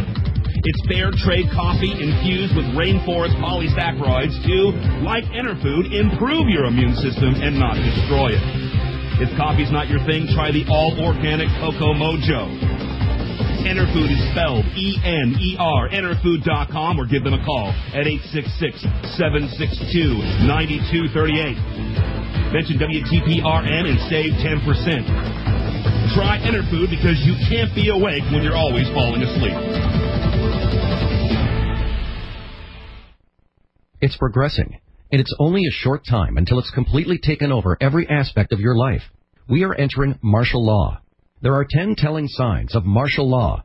America has them all. Use the short time left to protect you and your family with the vital information in this book. Find this infobomb online in book form at survivemartiallaw.com. This book will tell you everything you need to know and how to prepare. Know exactly what you'll need to have hidden to live and how to survive under severe martial law. The worst part of martial law is in the beginning stages. SurviveMartialLaw.com will show you how to act around controlling troops, where to store life-saving supplies, and what to look for. Surviving can be difficult, but possible. Arm yourself with the knowledge, as this is the only weapon you will have to protect your family. Go to SurviveMartiallaw.com or call 608-819-8011. Act today, as there will be no warning. Since 1988, Herbal Healer Academy has been the global supplier of the finest natural medicines. We specialize in keeping you alive and healthy. We provide outstanding products like ECX, colloidal silver, olive leaf extract, oregano oil, and hundreds of herbals, oils, books, and educational materials. We have homeopathic detox solutions for chemtrails, radiation, MSG, and aspartame poisoning. We also train naturopathic healers via correspondence education. Why wait any longer? Go ahead and do it today. Sign up on the web and receive our new 120-page catalog and a current Herbal Healer newsletter free. Simply log on to herbalhealer.com and check out the online member testimonials and our hundreds of exceptional products. That's herbalhealer.com, your website for safe, effective, natural alternatives and education. That's herbalhealer.com. Great host, great topics, free speech at its best. This is We the People Radio Network.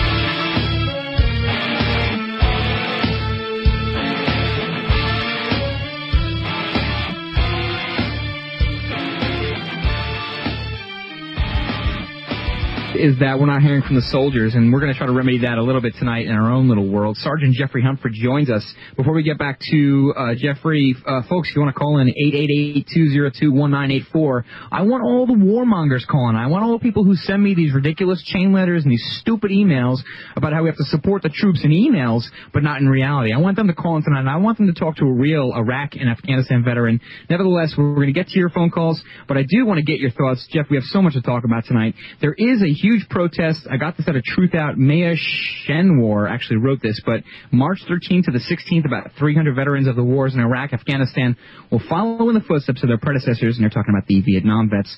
They're going to gather for a second Winter Soldier Conference in Silver Spring, Maryland. And again, this is all organized by the Iraq Veterans Against the War, IVAW. They don't have a website, but I'm sure if you Google it, you can check it out. It will make up the largest gathering ever of Iraq and Afghanistan veterans. And Jeffrey, we left off with you saying specifically that you said many of the people that you served with are 93% or 94, 95% of them are against the war. Can you elaborate on that a little bit? Well, if you look at it this way, my entire squad of 9 men, I'm out of the military right now. I am completely against this war. One of my team leaders, who was wounded bad enough that the Army will not release him, he's against the war. My Bravo team leader, I lost contact with him halfway through my deployment in Iraq. He was moved to another company because he refused to fight, so he's against the war. Our machine gunner, he's against the war. He was also wounded along with my Alpha team leader. My 2 grenadiers are against the war. One of them's out of the military right now doing fine and dandy. The other one got moved to Alaska. And the only one in my squad that wasn't against the war, he went to another unit down in Fort Carson somewhere, and I haven't heard from him yet. So that's a good percentage rate just in the microcosm of my squad. Now, if you elaborate on that and the rest of my company, we had about 4 or 5 people alone in my company basically refuse to fight halfway through the deployment. Look, Jeffrey, you were at a war protest in March of 2006. You had mentioned you were a guest speaker there. And then the local papers reported that you weren't really a war hero after all. I mean, what can you elaborate on that? No, what happened was I was invited to speak at the protest as a soldier, as a Purple Heart veteran for being wounded in Iraq. And campus Republicans did a counter-protest against it. And the newspaper showed up and did an interview with me specifically, and the headlines on the newspaper stated, Purple Heart veteran protests the war. And they went in and they did a fair balanced article the local newspaper did in Bowling Green. Okay. And several days after that, well, actually not even several days, actually the next business day, there were letters to the editor from the campus Republicans to some Raymond Joe on the street I never met, basically calling me everything but a patriot and a veteran. So were there any comments to any of the editors in contrast to that?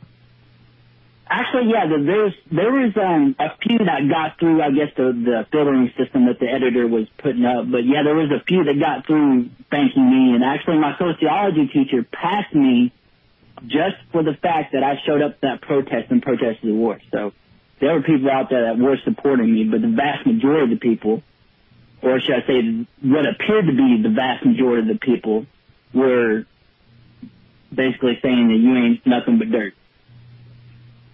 Yeah. The reason I say appeared to be is because it seemed like the only letters getting through the editor's filtering system, and this wasn't only the Bowling Green paper, this was the WKU Herald college paper itself and a couple others, where they were just sitting there just constantly bombarding the newspaper with what it seemed to be negative articles about me.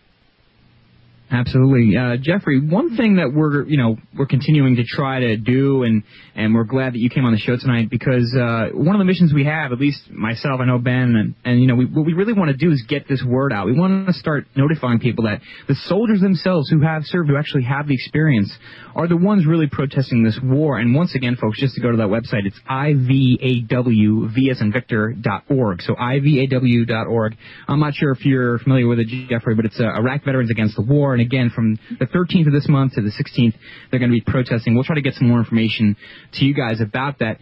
Jeff, again, so much to talk about. You have some issues that you wanted to bring up, but what is the story? I was reading a couple emails about these questionnaires for active duty and reservist members of all United States Armed Forces. These questionnaires that basically ask you, the soldier, if you would fire upon American civilians in a martial law situation. Do you have any experience with that? Is that bunk? Is that true? What's the story? I have never seen a questionnaire like that. Now, were we constantly training in not only what they call low-intensity conflict and high-intensity conflict, but we were also training in what they call nation building, which our president said we weren't going to do, but we were training for that years before he was president.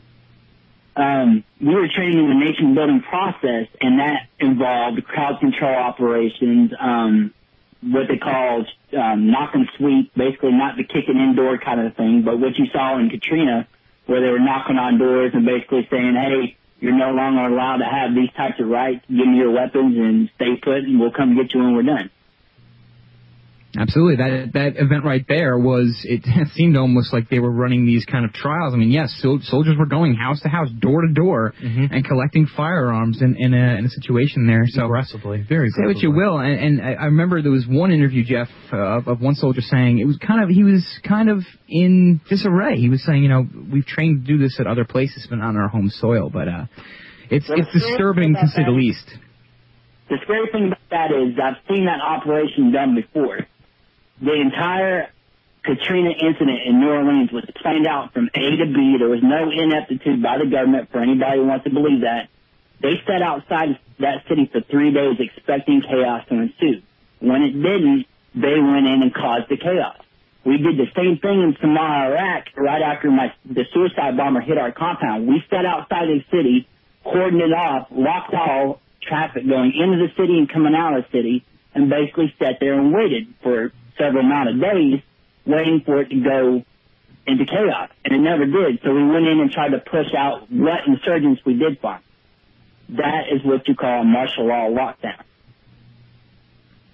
Wow. Oh, wow. It's sobering, isn't it, Ben? I mean, it's very you really hear it from someone who knows. But Jeffrey, what did you think about the Marine puppy incident and him throwing it off a cliff? Do you think that was a result of some horrible psychological stuff that he experienced in the war, or was he a sick person? Is the Army hiring sick people? What are your thoughts? one of the reasons why I left the military is because the standard of truth coming out of basic training. We are cutting the standards for people not allowing to, basically is allowing to serve our country. And what it is they're cutting down the standards of truth just so they can fill slots and positions because we are running out of manpower. You no longer have to go to a board to become a leader. You no longer have to go to the school for the leadership position. You can just automatically get promoted. And those E5s and E4s on the ground are what they call on-the-ground commanders in conflict. That Lance Corporal, acting as a child as he did, which he probably is a child, he's probably no older than 21 or 22, in charge of 3 to 9 guys, doing what he did to that puppy is not only dishonorable but disgraceful. What are your thoughts? Jeff, what are your thoughts about how the media handles it? We're going to get into a lot of media stuff and stuff, how they handle these situations, but how they defend everything the military does just because if they say if you don't, you're unpatriotic. I mean, how ridiculous, and how much does that burn you up as a real soldier? Because, what do you see right there? Naomi Wolf goes into it in her book, Death of America, and the glorification of not only the nasty acts that certain soldiers commit, but also anybody who wishes to speak out against a soldier for whatever they did, no matter what, goes hand in hand with being unpatriotic. Absolutely. Jeff, stay tuned. We're going to have you come back. Stay with us. Folks, when we get back to your phone calls, Rob in Arizona, Mark in Arizona, Hank in West Virginia, we'll get to your phone calls. Plus, we have a report here, 60,000 plus Iraq, Afghanistan vets are diagnosed with post-traumatic stress disorder. Folks, you're listening to the Animal Farm. Stay with us.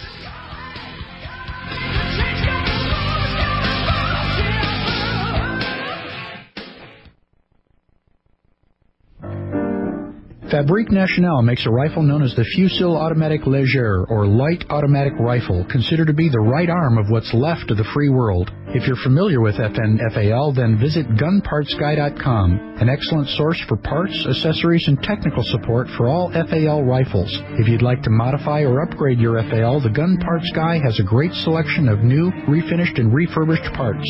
The Gun Parts Guy doesn't have a federal firearms license, and he doesn't want one, but he is the source for parts and the best FAL kits today. Call James at 360-906-8369 or email gunpartsguy@hotmail.com. You'll be pleased with the personal care and technical support you get from the Gun Parts Guy. That number again, 360-906-8369. Whether you call or visit the website at gunpartsguy.com, be sure to mention WTPRN to get an additional 10% discount off their already low prices.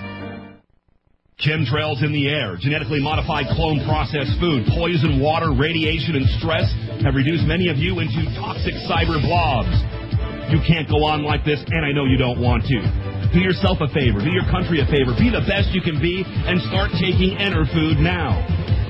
Enerfood is easy to prepare and cheaper than a cup of coffee to take every day. And speaking of coffee, Enerfood.com has the best all-organic fresh coffee ever. It's fair trade coffee infused with rainforest polysaccharides to, like Enerfood, improve your immune system and not destroy it. If coffee's not your thing, try the all-organic Cocoa Mojo. Enerfood is spelled E-N-E-R, Enerfood.com, or give them a call at 866-762-9238. Mention WTPRN and save 10%. Try Enerfood because you can't be awake when you're always falling asleep.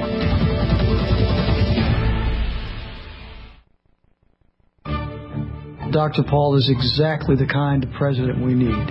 Although the president's the commander-in-chief, he doesn't declare war. Under the Constitution, only the House of Representatives can declare war. We've never declared a war since World War II, and we've never won a war since World War II. I was drafted. I was sent to South Vietnam. The Americans were involved right in the middle of a civil war, very similar to where we are in Iraq. There was no peace until we were defeated and there was no honor. We preemptively, aggressively invaded a sovereign foreign state. Our military is supposed to be defensive. But it's not all for defense. Some of it's for offense. Some of it's for things that end up making us hated throughout the world. We have embarked on things never intended by the Founding Fathers. They said, don't get involved in the internal affairs of other nations.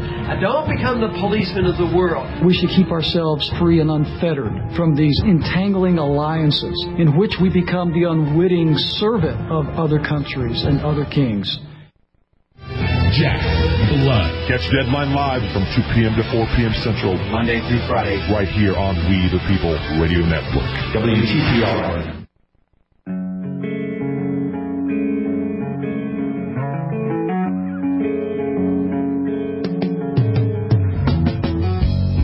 We're talking to Jeffrey Humphrey, 10-year war veteran. He's given us some insight on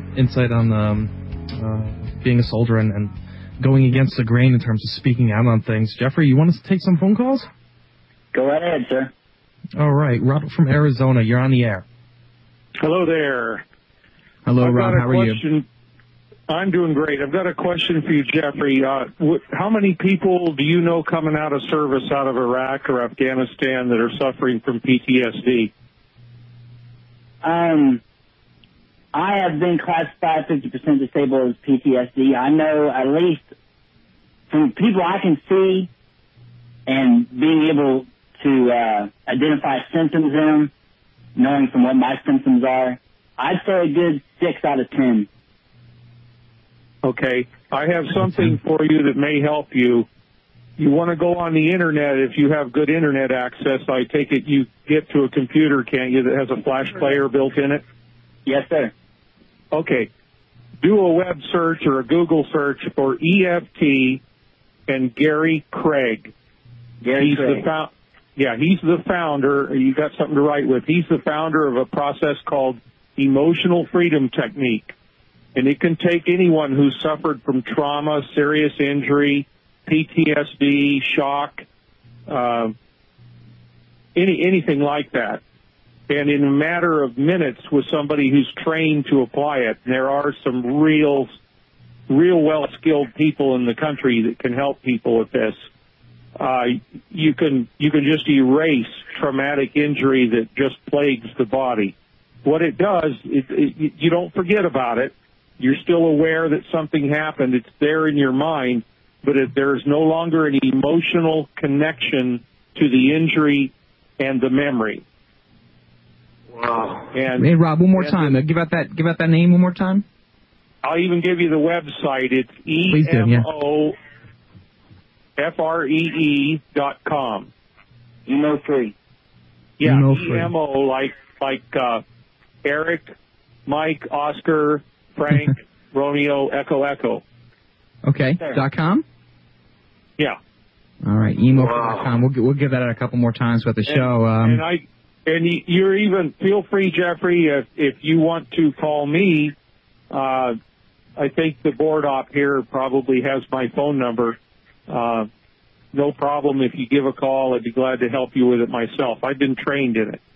All right. And I'm in Arizona. I don't know where you're at these days, but I'm in the backwoods of Kentucky right now, so. Okay, well, that's beautiful country. Yes, sir. I know it can help you. Have whoever treats you, have them check for physiological and psychological reversal. If they don't know what that means, then they're probably not very well trained in the discipline. Ask them if they've had level 1 and level 2 training. And if there's anyone in your neck of the woods that is an EFT master, there are about 30 of them around the country who helped Gary Craig basically develop the process. They were on the ground floor of this wonderful thing. It eliminates a lot of drugs and medications and can allow a person to get their life back. I had a relative that had shell shock from World War II, and that EFT can help somebody even with an injury that old. Yes, sir. Hey, Rob, do us a favor. First off, thank you for the information. Thank you. Absolutely. And the other thing is, please send us an email or post it on our forums. Give us the information, because this is something that we can put on our site as an actual section. And again, we're going to do our best to try to get information like this to really help out the veterans who are being left for dead by the government. So, Rob, thank you so much for the call. Jeff, you want to speak about that? Did you have any comments about that last situation?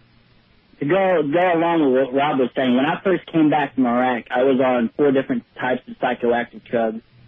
And one of the reasons was they said I lost contact with the reality. I basically became desensitized to the danger and stuff that we went through over there. And I made it a personal mission because at the time, my son was born 2 weeks before I went to Iraq, and I almost orphaned him. I didn't even get to see him. And when I first came back, I made it a personal mission to get off most of those drugs because my wife can tell you I was a living zombie. I was just walking around, just basically bumping into stuff. And I basically gained to the point right now to where I'm only having sleeping disorders, and they had me on a low-level sleeping aid to help with that. But like that gentleman was telling you, I've been to the VA hospitals, and I've talked to Vietnam veterans, and I've talked to World War II veterans and Korean veterans, and first time I got there, I asked him, I was like, hey, when did this crap go away? And he just looked at you with this stare and said, it never does, sir. Yeah. How can it? I mean, the human body and the human mind, I mean, can only take so much, and I don't have to tell you. I'm preaching to the choir. And I did also want to just touch upon this. Jason Leopold at a Scoop wrote a story and covered about, this is talking about PTSD, excuse me. Jonathan Schulz was awarded 2 Purple Hearts in 2005 after a lengthy tour on duty of Iraq, but the Marine veteran couldn't escape the war inside his head, and this is obviously very appropriate.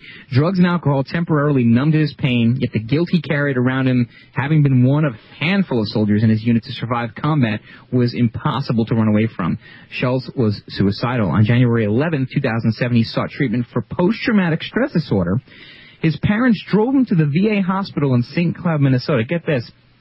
Schulz told the VA staff that he felt suicidal. His mother, Marianne Schulz, recalled this whole experience. The hospital didn't admit him at all. Instead, he was told to call back the following day. He did, and then he was given a number. Number 26.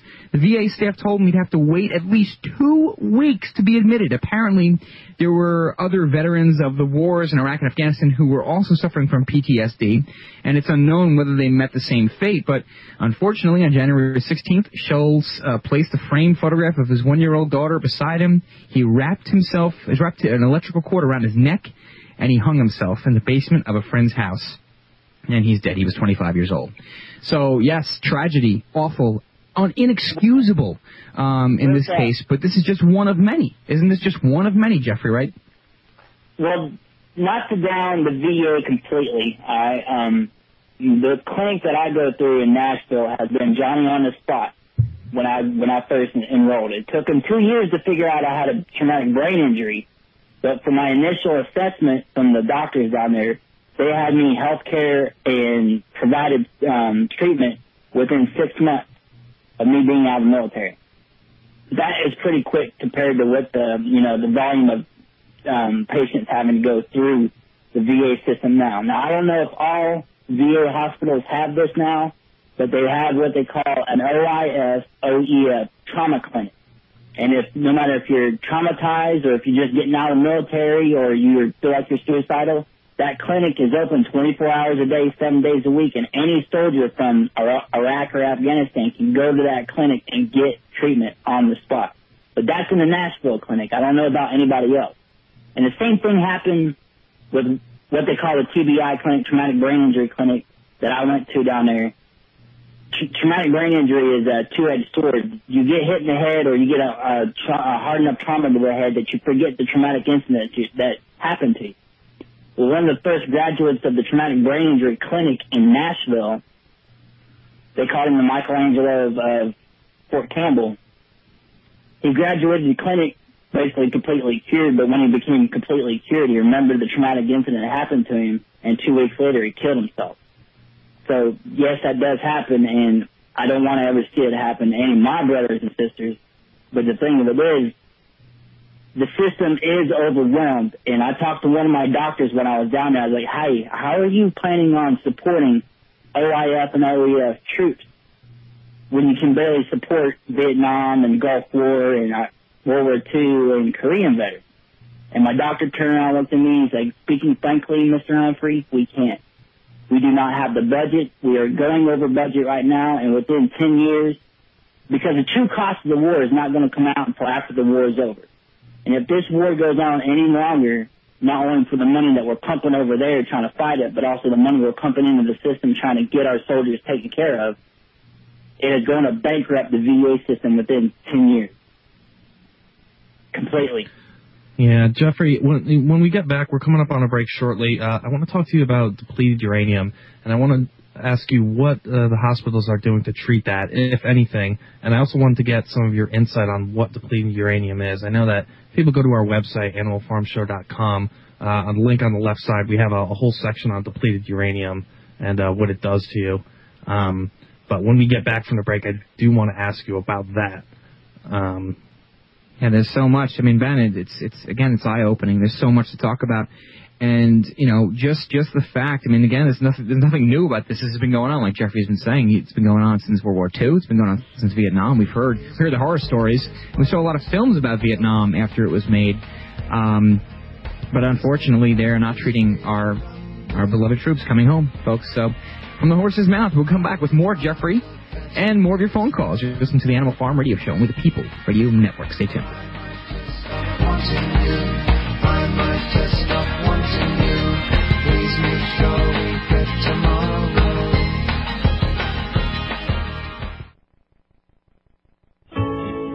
This is Dr. Catherine Albrecht. I've got a hot tip if you like to save money when you travel.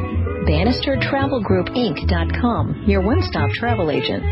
Whether you're visiting relatives this Christmas, attending a convention, or just eager to trade the winter blues for an umbrella on a tropical beach, the Bannister Travel Group provides convenient online access to the finest travel and lodging choices available, and at competitive rates. Check out their website and compare. I'm betting they can save you money when you book your next trip. And would you like to make money when others travel? View the presentation at BannisterTravelGroupInc.com to see how. Then check out TravelProInsider.com and TravelProIncome.com to learn more about this terrific opportunity. The Bannister Travel Group proudly sponsors Joe Bannister's Freedom Above Fortune radio show and hopes you'll consider them as your one-stop travel resource to arrange your next trip or help you pursue your own opportunities in the travel industry. BannisterTravelGroupInc.com. Visit them today. It's progressing, and it's only a short time until it's completely taken over every aspect of your life. We are entering martial law. There are 10 telling signs of martial law. America has them all. Use the short time left to protect you and your family with the vital information in this book. Find this infobomb online in book form at survivemartiallaw.com. This book will tell you everything you need to know and how to prepare. Know exactly what you'll need to have hidden to live and how to survive under severe martial law. The worst part of martial law is in the beginning stages. SurviveMartialLaw.com will show you how to act around controlling troops, where to store life-saving supplies, and what to look for. Surviving can be difficult, but possible. Arm yourself with the knowledge, as this is the only weapon you will have to protect your family. Go to SurviveMartiallaw.com or call 608-819-8011. Act today, as there will be no warning. Deadline Live and Jack Blood are proud to announce our new bookstore. Okay, it's not really our online bookstore where you can get every title, book, and DVD you hear about on our live show. It's brought to you by the people at Brave New Books. BraveNewBookstore.com is the newest, bravest, and most complete bookstore online today. And their DVD selection has all the titles you need to decode the New World Order and fight the information war. BraveNewBookstore.com has awesome t-shirts to proudly display your patriotism and liberty stickers to alert the public at large. Brave New Books is physically located at 1904 Guadalupe Street under the Chase Bank building next to UT in Austin, Texas. So stop on by and maybe stay for one of their film showings. Go to BraveNewBookstore.com now to peruse the virtual bookstore and look for the Jack Blood recommended section. Or call them at 866-516-6623. 866-516-6623 to order the books and videos you hear about on Deadline Live. Be the resistance. Tell your friends about BraveNewBookstore.com. News, politics, cover-ups, government corruption. You're listening to We the People Radio Network. WTPRN.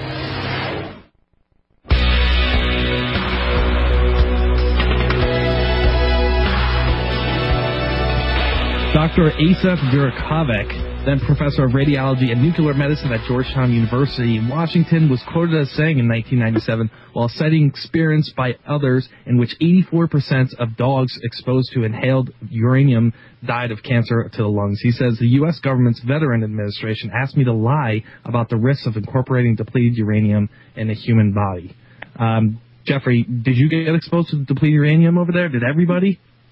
I don't know about everybody, but if you were in a tanker unit, a mechanized infantry unit, a attack helicopter unit, you were exposed to depleted uranium.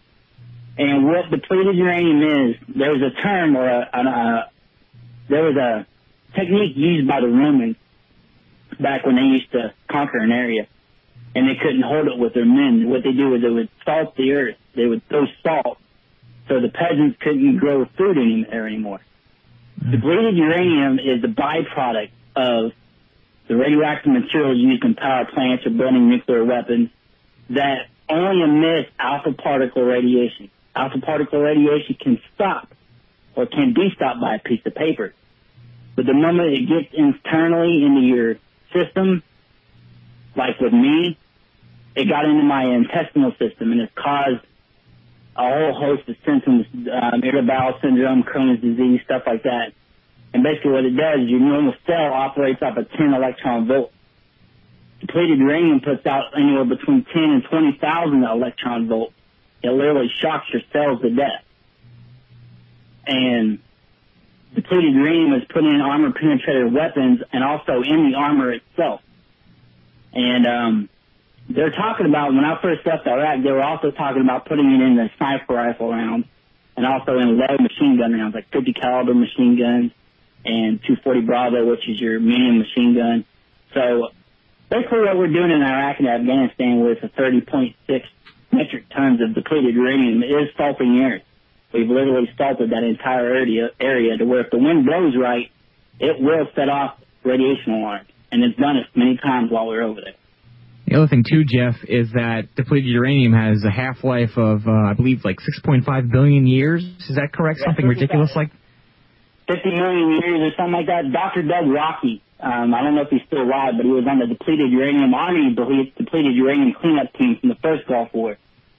And he stated somewhere in the ballpark of a 50 million year half-life. So whatever's in my gut, it will stay there until I die. And whatever's in Iraq will stay there until basically civilization either wipes itself off the map or the sun engulfs the earth again. Well, Jeffrey, here's the question. I mean, the obvious question I think most people have on their minds if they don't know the answer, if they don't suspect an answer, is why? First of all, I understand that depleted uranium, I'm sure, can be used as explosive. I know it's very strong. It can penetrate armor and buildings. But why is our government using this, in their ammunitions if they know what it does, if it can never go away, if it's extremely toxic? I mean, what is the reason? And on top of that, why are they allowing you, the soldiers, at the very least, to be exposed to this type of hazardous material if they know that, what it's going to do? What's the reason? There's two reasons. One, the soldier can't do anything about it. Even with these instances where you see soldiers protesting to take the anthrax vaccine, even if they protest and refuse to take the vaccine, they can be brought up on Article 15 charges in a court-martial for disobeying a direct order. The second thing is, soldiers being the guinea pig, Americans don't want that stuff deposited in their country. So we've got to do something with it and say, dump it in the ocean, making a bunch of tree huggers mad, or B, take it to the countries we're at war with and dumping it in there. And that's what we're doing. We're literally taking our radioactive waste, taking it to foreign countries and spreading it everywhere. And what's even worse is I found out they were using it in Kosovo during the air war, so I've been exposed to it 3 times. Have you, do you have any symptoms that you know that are caused by it, or? This irritable bowel syndrome, they said they could not directly link it to depleted uranium, but the fact of the matter is the Army, or should I say the VA, will not directly link anything to a specific weapon type. Agent Orange, Gulf War syndrome, depleted uranium, they will not link it. And what the VA does, they start a register where you can put your name on a register, and if you sometime in the near future develop cancer that may be linked to depleted uranium or Agent Orange, you'll be treated for it, but they'll never admit they used it. So therefore they can't be responsible. Exactly. It's just support the troops, ladies and gentlemen. Yeah, and that's great. Keep putting those stupid yellow bumper stickers on your car, those stupid magnets you buy from China or that are exported from China at your local mobile station. That's really helping the troops.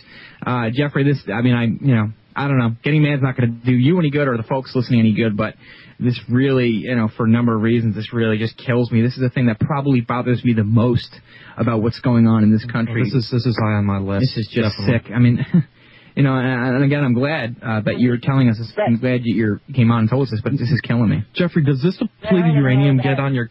I'm sorry, go ahead. To go hand in hand with that, when I first got over to Iraq, there was a saying amongst the medical sergeants that the women used to ask back in the day what the sex of their baby was.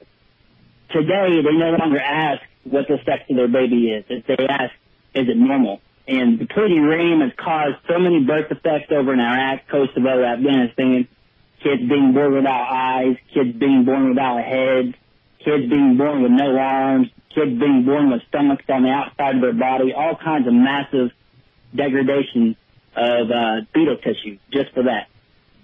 Well, I mean, I strongly suggest everybody Google depleted uranium babies. I did that once, and it really changed my life. I did that too. And it's a horrible, horrible thing. Now, does this stuff get on your clothes? Can it get on your clothes? Can you transfer it to your friends and family when you get home?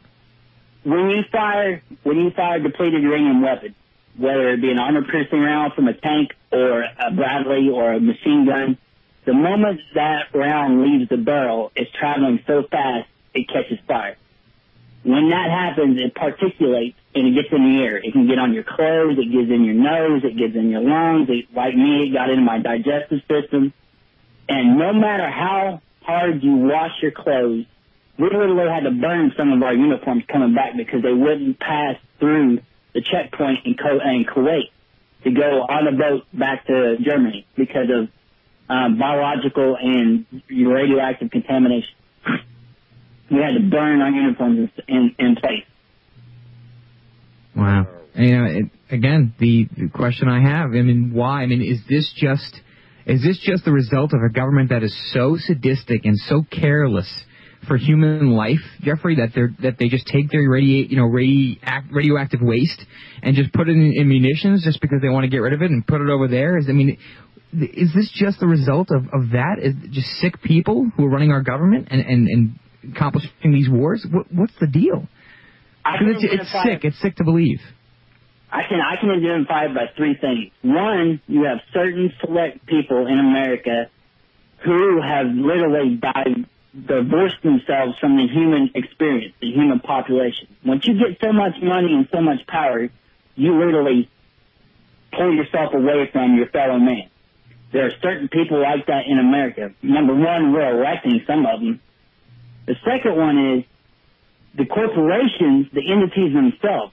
No matter if a corporation head, a CEO comes in and goes out, the corporation's still there, and the bureaucracy tends to become a beast if you're not carefully watching it. And the watchtowers, or should I say the watchdogs of these two other elements, the people of the United States of America, fell asleep a long time ago.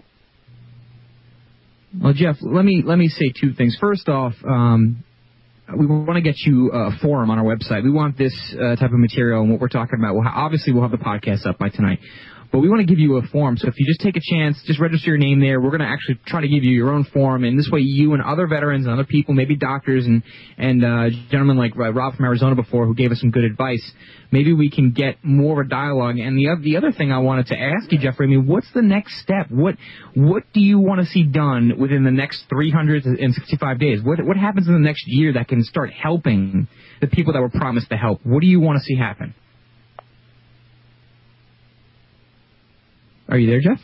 Can you hear us? Yes, I'm here. That one caught me off guard. I'm telling you that now. It's okay. No, take your time. I mean, again, this is so terrible. And folks, just real quick, if you haven't seen Beyond Treason, that deals primarily with depleted uranium. But if you can stomach the pictures, then Google them. But I'm telling you, you're going to get sick. But, Jeff, go ahead. You have a floor. You got about a minute and a half. What's the next step? What do you want to see happen? Until this war becomes personal. And for you guys and for me, it had to become personal. But until this war becomes personal to the vast majority of the United States of American population, citizens, there will never be an outcry. There will never be a stand-up, walk-out protest like there was back in the 60s. And I hate to say it, and the way the military ranks are basically depleting at this time, there will be a draft coming. I'm going to let you know right now. They were talking about it back when the war first kicked off, and they haven't put the machines away yet. So all right, well, start yet. For your kids, if you want to keep your kids safe, you better get out there and vote with your money and vote with your pocketbook. I agree, Jeffrey. We need to have a public outcry. I agree, and then hopefully your interview tonight helped a little bit, at least. Jeffrey, thank you. Sergeant Jeffrey Humphrey, everybody, joining us, and we'll try to have you on again. Oh, absolutely. Thank you very much. Wondrous. And it's terrible news, folks, but we're trying to make a difference. So we'll be back Thursday. Plenty of issues to talk about. We have another border issue. We'll talk about that. We got a lot of CNN money crisis news to talk about, a lot of videos, a lot of audio, and your phone calls. For Ben and Piath, I'm Tony Pax, Animal Farm Radio Show. We will catch you Thursday, folks. Be well. Take care. Thank you. Goodbye.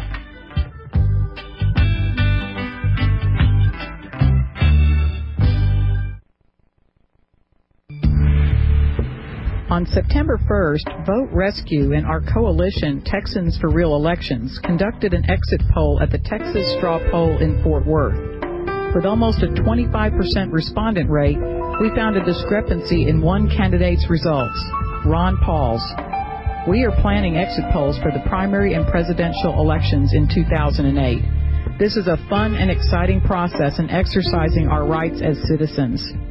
Join us as a volunteer with Vote Rescue to monitor those elections and remind the government that elections belong to the people. Become a part of the growing movement to restore elections to the citizens with hand-counted paper ballots. We are winning. Exciting progress is being made, but we need your help. See our website, voterescue.org, for our meeting and action schedule, or call 512-775-3737.